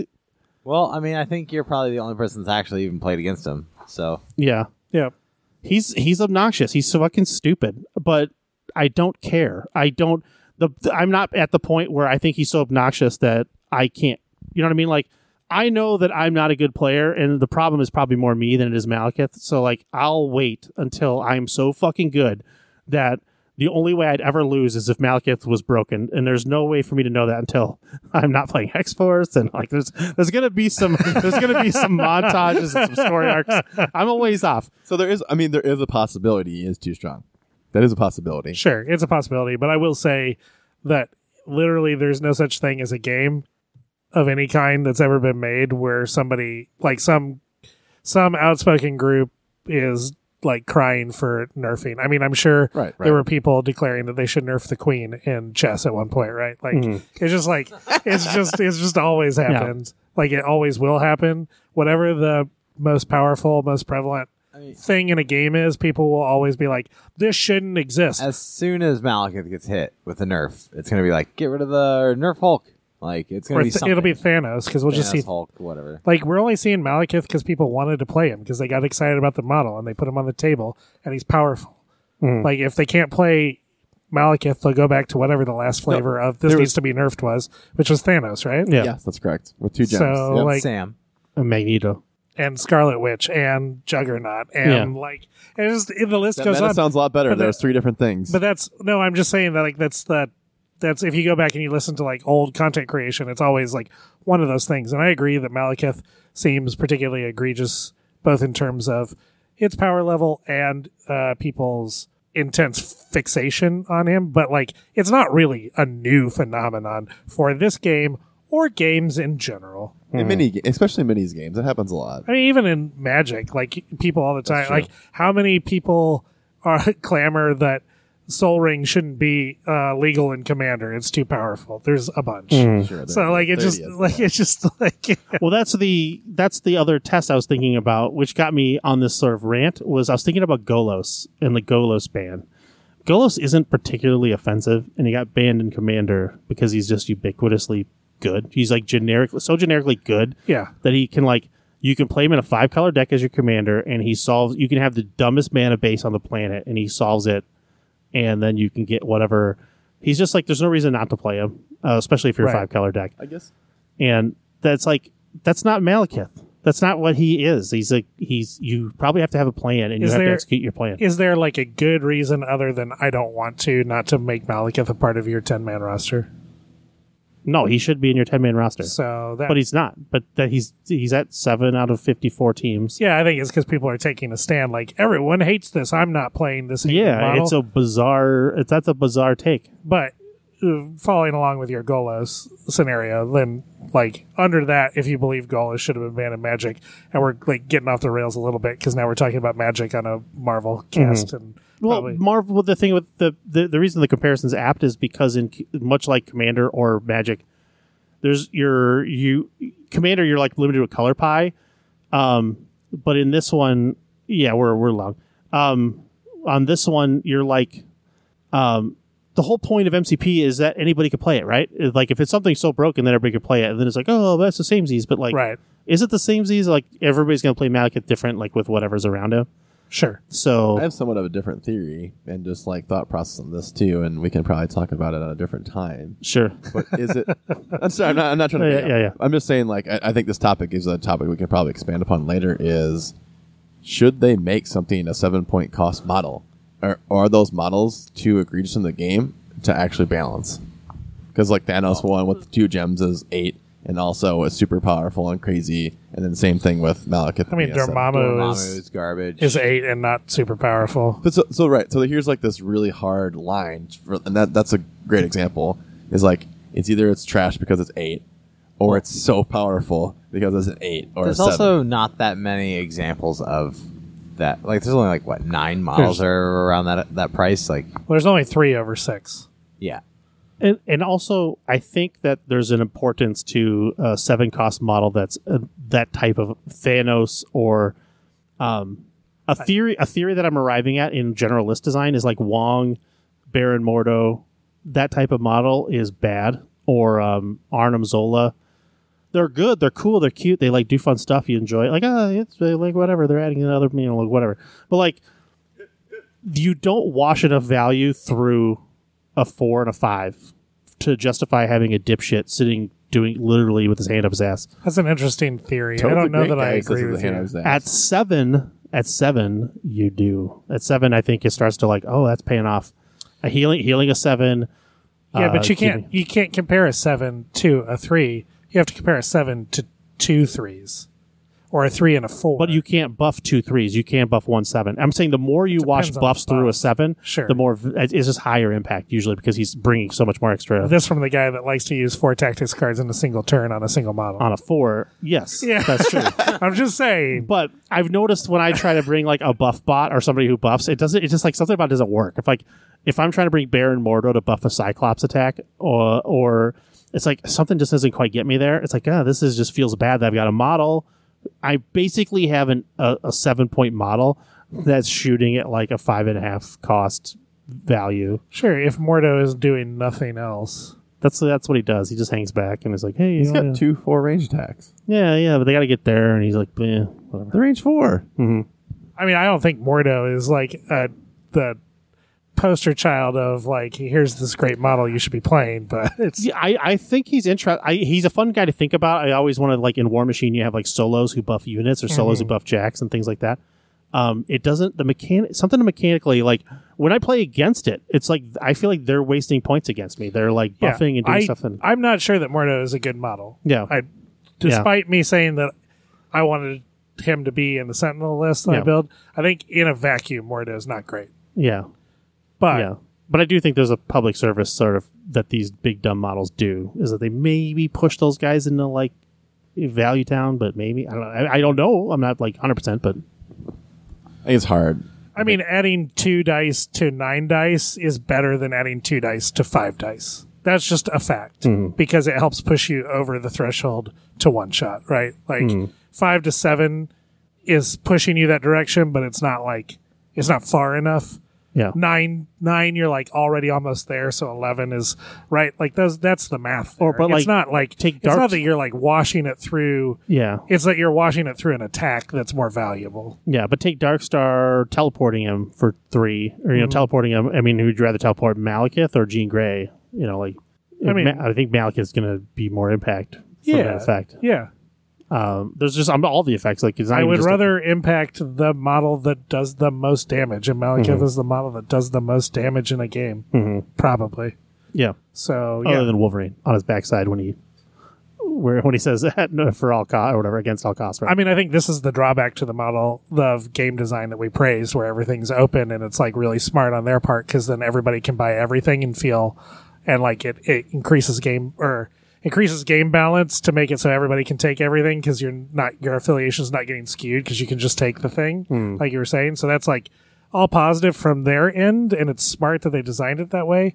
But it does lead to these models where everybody wants to take it, and then when everybody takes a model, everyone bitches about it. Yeah. Like, Yeah. that's just the way of the world. yeah.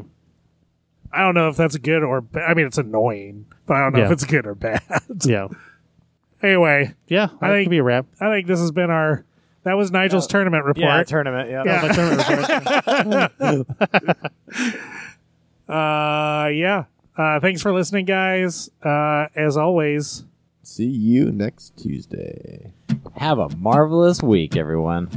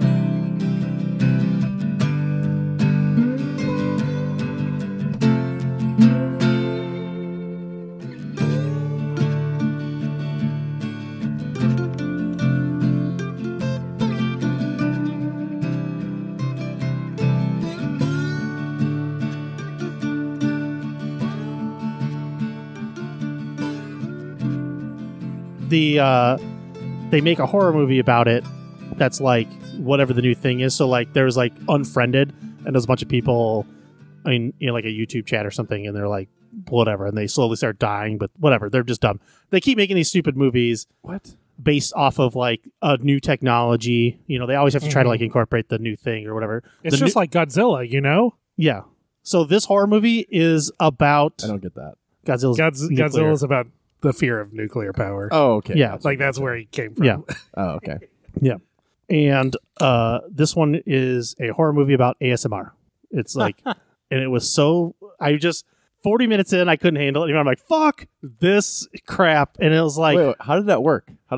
Did you hear the sound and then like it licks your ear? I didn't get to the point of what the horror was, like what came out of it, but it was basically like 40 minutes of people driving over like squeaky balloons with their cars, like really slowly. So it's just making this like annoying noise. It was like, what?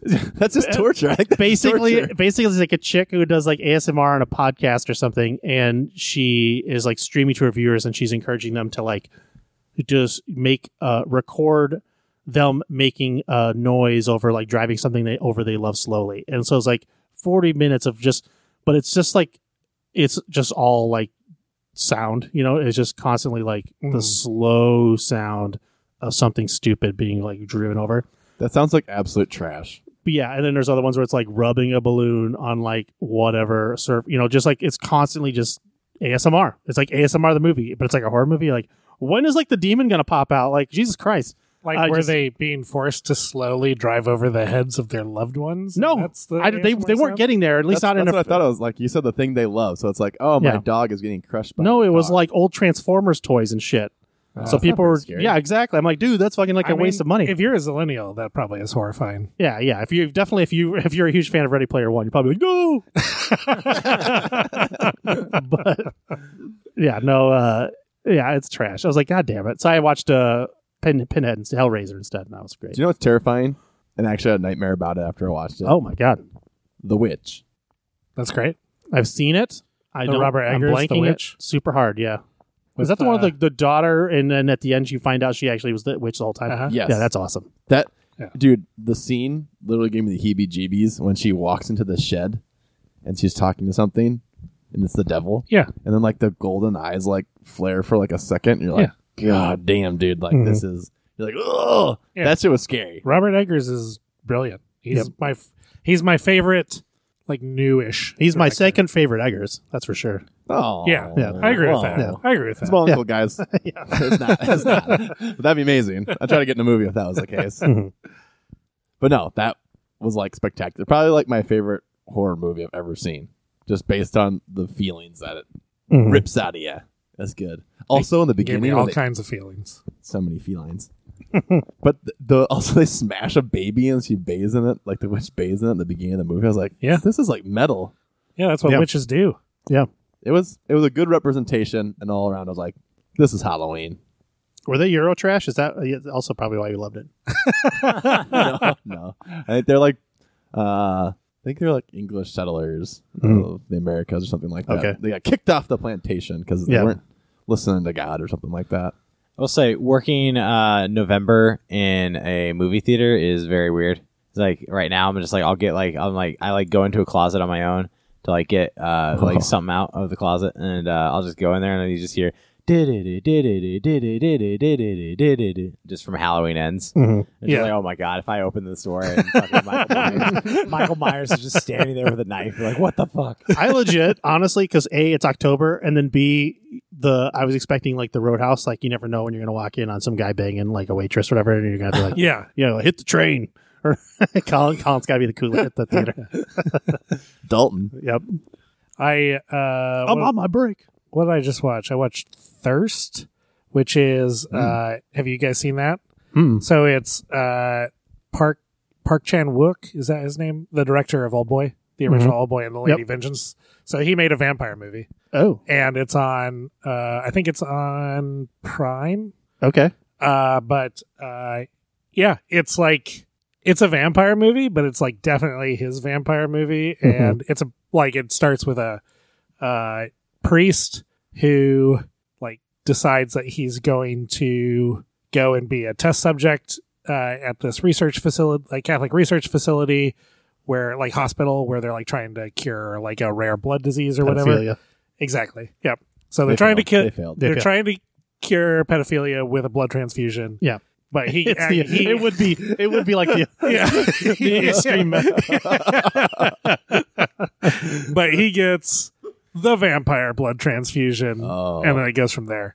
And so it's he's like actually a good man, but he's a vampire, and it's good. But how did that blood get there? How did like randomly? Don't need to know. Doesn't matter. Okay. Yeah, who knows? Don't ask. The evil got in somehow. Don't ask. Don't and tell. got into him, Mhm. and then many hijinks ensue. But it's like that director. Is it Park Chan-wook? Is that the? It's like something very similar to that. If it's not, yeah.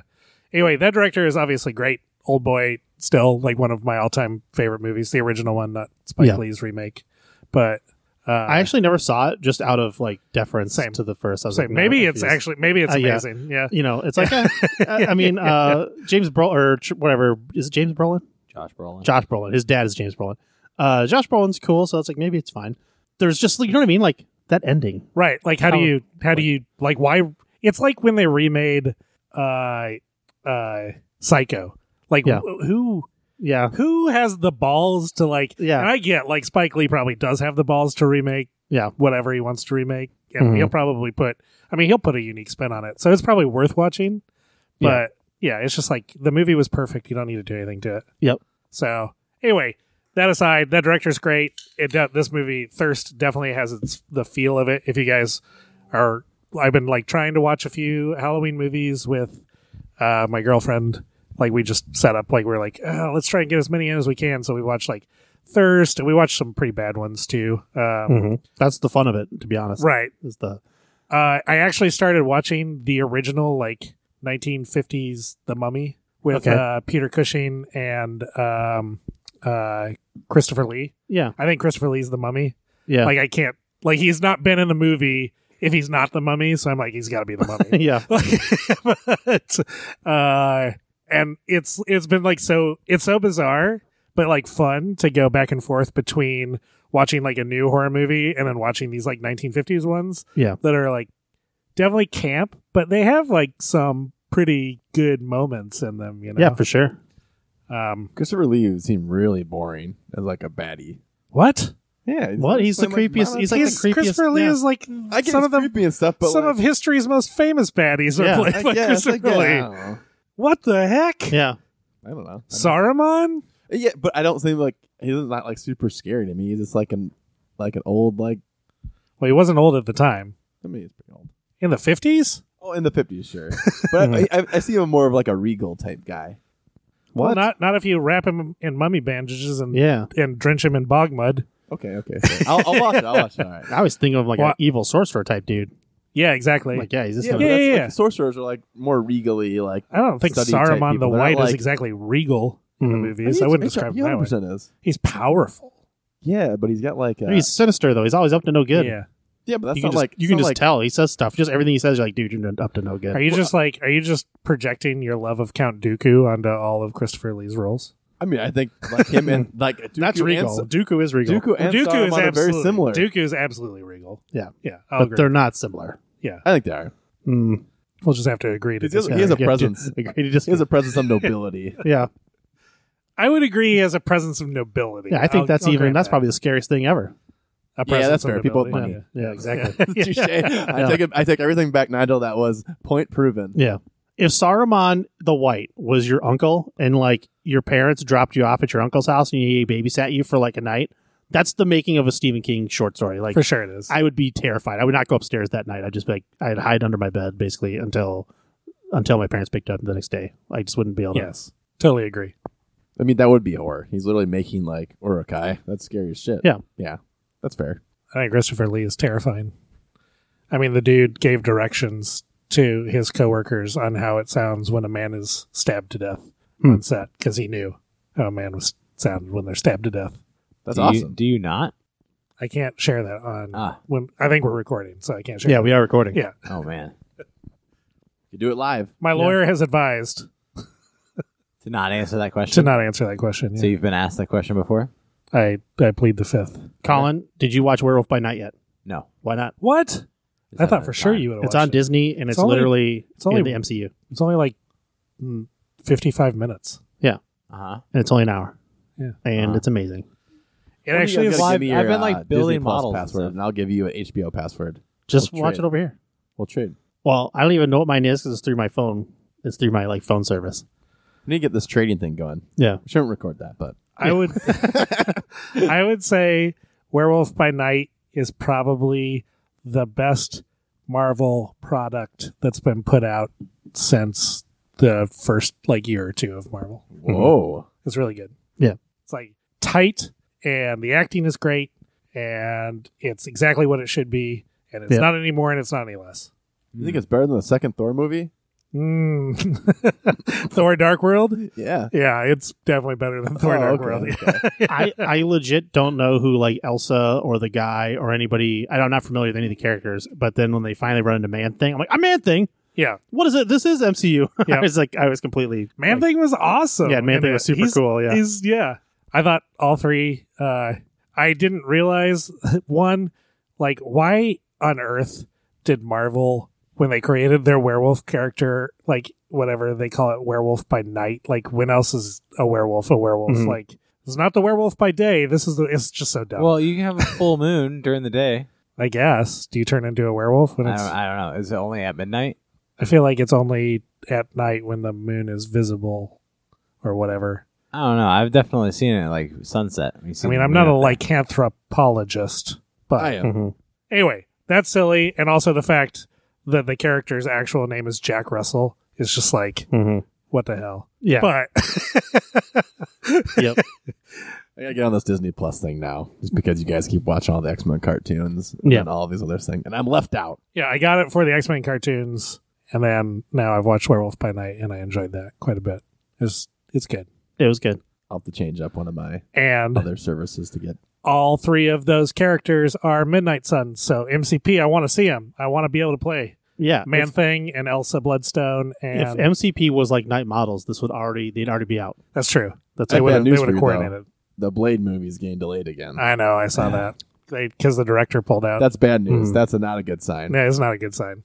But I don't think it has to be good. It just has to be cheesy to, I mean- to love it. The first Ant-Man was good. Like I liked that movie, and the director pulled out. So I don't know. It doesn't really Like of the movie or of the movie. okay.